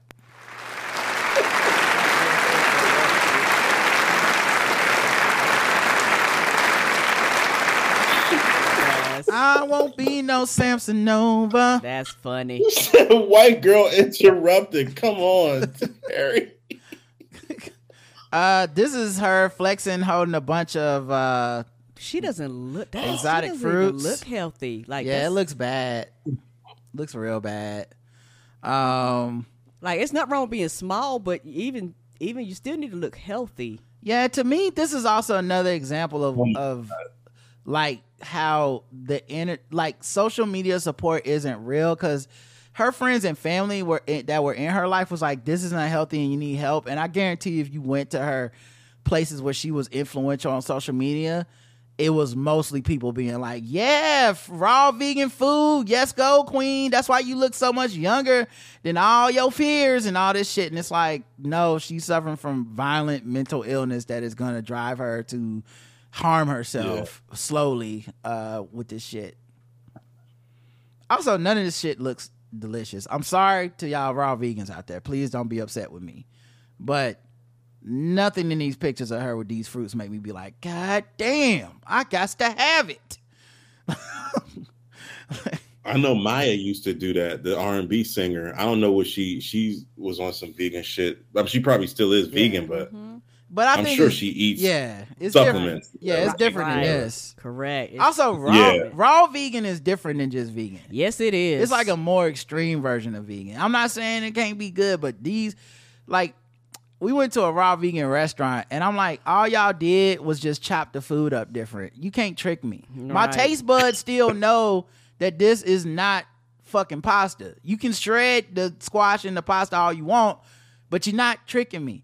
Also, everything is fucking cold. So don't call it lasagna if you're going to bring it to my fucking table and it's just cold fucking fruit cut into lasagna shapes. You motherfuckers. Was it good? No. It's terrible. And I was planning on ordering the burger I was going to eat on my way home during the fucking meal, during the overpriced meal.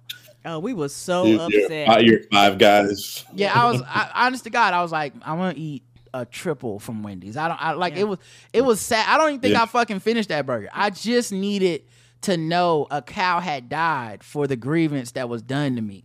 Yeah, you know? and the thing is, what was so terrible about that place was they don't introduce people. They don't actually have you been here before. I mean, we went there. All the water was on the table with no ice. Yeah, lukewarm. In New York they do that a lot, but we down here in the 90-degree South, nigga, right? We put ice in our drinks. Right, we're not too good for that. The fuck is this? And I was like, y'all don't have any ice? And he was like, no, we don't have any ice. I said, nah, how the fuck is the food cold then?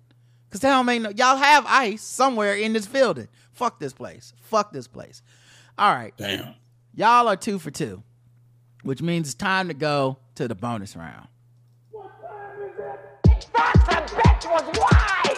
I ain't racist. How can I be racist about anybody or anything in my life?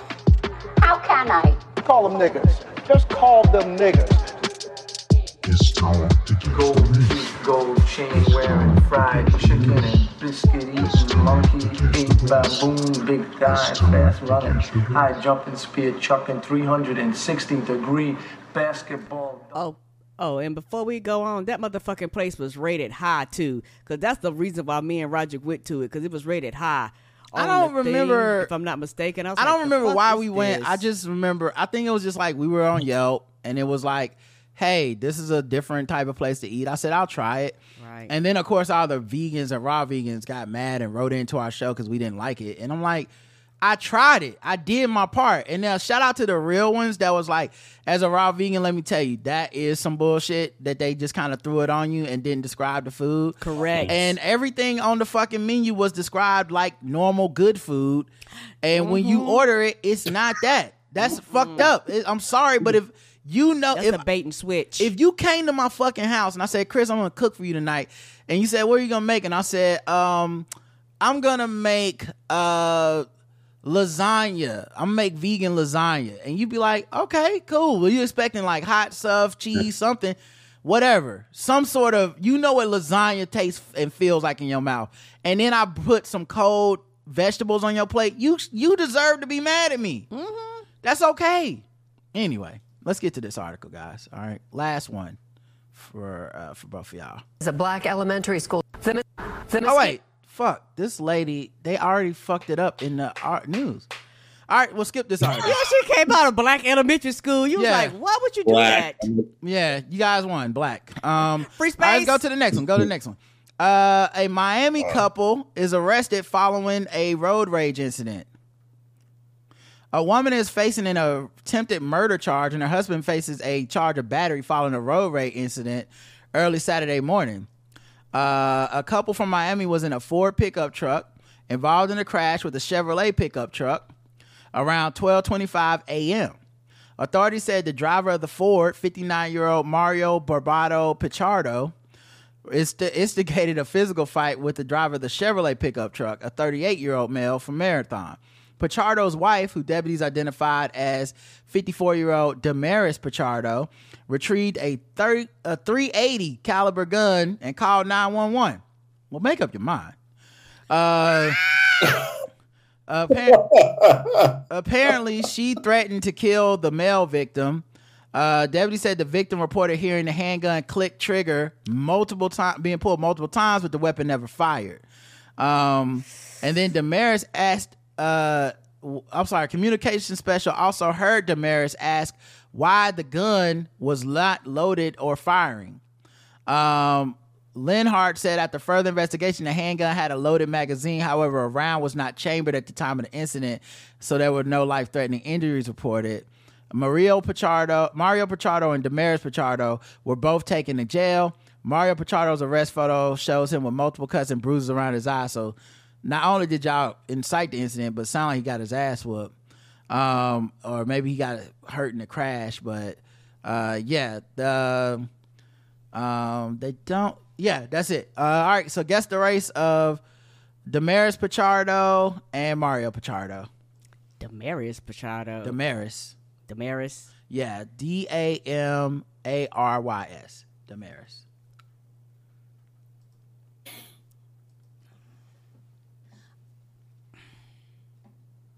That's a good one. I'm gonna go with my first instinct, and I'm gonna go. These are some niggas. Okay, Karen saying niggas. Chris. I'm gonna go with Latinx Hispanic. Okay, let's check the chat room, see what they believe. All the names in with O, Hispanico, Italian, white, Dominican. These are white-looking Latinos, white, adjacent, Hispanic, Italian. First of all, okay, you can't have all those. Pick one. Pick a struggle. Oh, they was black, white, Hispanic, Italians. Mob mistress, white, Dominican, white. The correct answer is, and both of you went, what'd you say? You said Hispanic, and so did Chris? No, I said white. Karen said black. I said black, and he said Hispanic. And I'm probably wrong. Both of y'all missed it. Oh, shit. They're white. White passing. That's what some of these women do in the apps. So that's what they do with some of the apps. These are white. Like guys. Sometimes I got my stuff. I like black and Latina women, and then you see women come up and they're like, you look white, right? Yeah, like you think that they're like, what's Alec Baldwin's wife? Ilaria Ball. Mm-hmm. Yes, well, so they went okay. These are whites. Wrong. Yeah, they are white. Yeah, it's undeniable. Yeah. Some people did get it. That was a hard one. That's like probably the hardest one. Yeah, yeah. I mean, Pichardo could have went a lot of ways. It's not a common nickname. Right. Yeah, it's all right. And Damaris, for a white woman. Damaris was throwing me off. And I guess I'll move that other story about the black teacher and the fucking with black people because clearly it's coming out against the race. I didn't realize the article was just gonna fucking tell everybody. All right, the black elementary school. Like, right. Damn it. Sword ratchetness.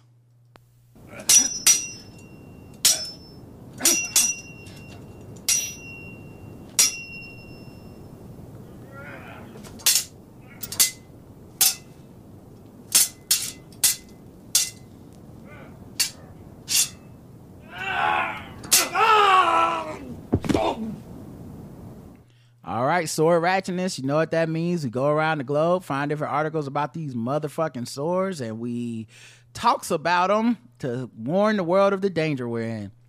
Samurai sword seized after car stopped by police knife team in Mansfield.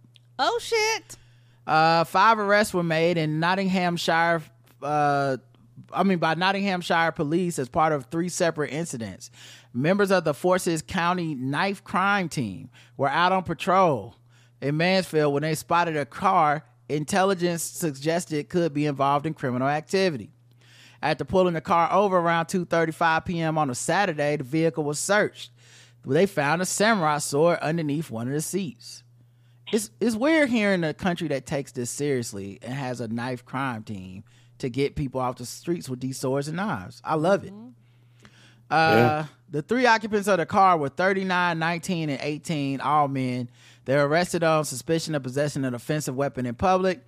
Officers were also called to the Bolwell bus station that evening around 8:55 p.m. because someone was seen carrying a knife. The suspect tried to run from police but was caught following a short foot pursuit. A search was carried out of the nearby area, which led to a machete being recovered and the arrest of a 14-year-old boy on possession of a knife in public. And a 21-year-old man was arrested after a zombie knife was also recovered from a house. A zombie knife? Yeah, what's a zombie knife? That's a great question. Joel didn't even have one of those. Right. Yeah, right. He just had a shiv. God damn. Damn. I'm looking at zombie. this. Yeah, I'm looking at this. I'm looking up zombie knife to show y'all pictures now. Honestly, we need this for The Last of Us Part 3. Yeah. Ooh. Like this, like listen, Abby find this bitch in part and like halfway through the game, it's over. Wow. It's over. It's over for y'all. That's zombies. Not a knife. This is a knife. I'll fuck a clicker up, boy. Man. Oh man. But yeah. That's we got some. The knife crime team is doing good work over there. They got a whole team. They was like, your job is knives. We love to see it. Chris Lamberth, before we get out of here, we need you to tell people where they can find you and about your upcoming. Remind everybody about your upcoming stand up too. Sure. You can find me at Chris Lamberth on Twitter and Instagram. I have a podcast called The Mundane Festival. The Devil Sode is up, episode 666. You can find me this weekend at the Kenosha Comedy Club in Kenosha, Wisconsin, this Friday and Saturday. And in October 20th and 21st, I'll be at the Boca Black Box Theater in Boca Raton, Florida. And I'm going to be competing against a living legend, Tim Meadows from SNL. Oh, shit. I think he's doing some shows in the main room, and I'm doing some shows in the black box. So, there you go. I mean, you know, they're putting these black comedians in competition with each other. So, well, maybe but it'll be the black people who are heckling you and let down will go into the next room with Tim Meadows and see if he can satisfy them. That's right. That's true. So either way, it'll be good.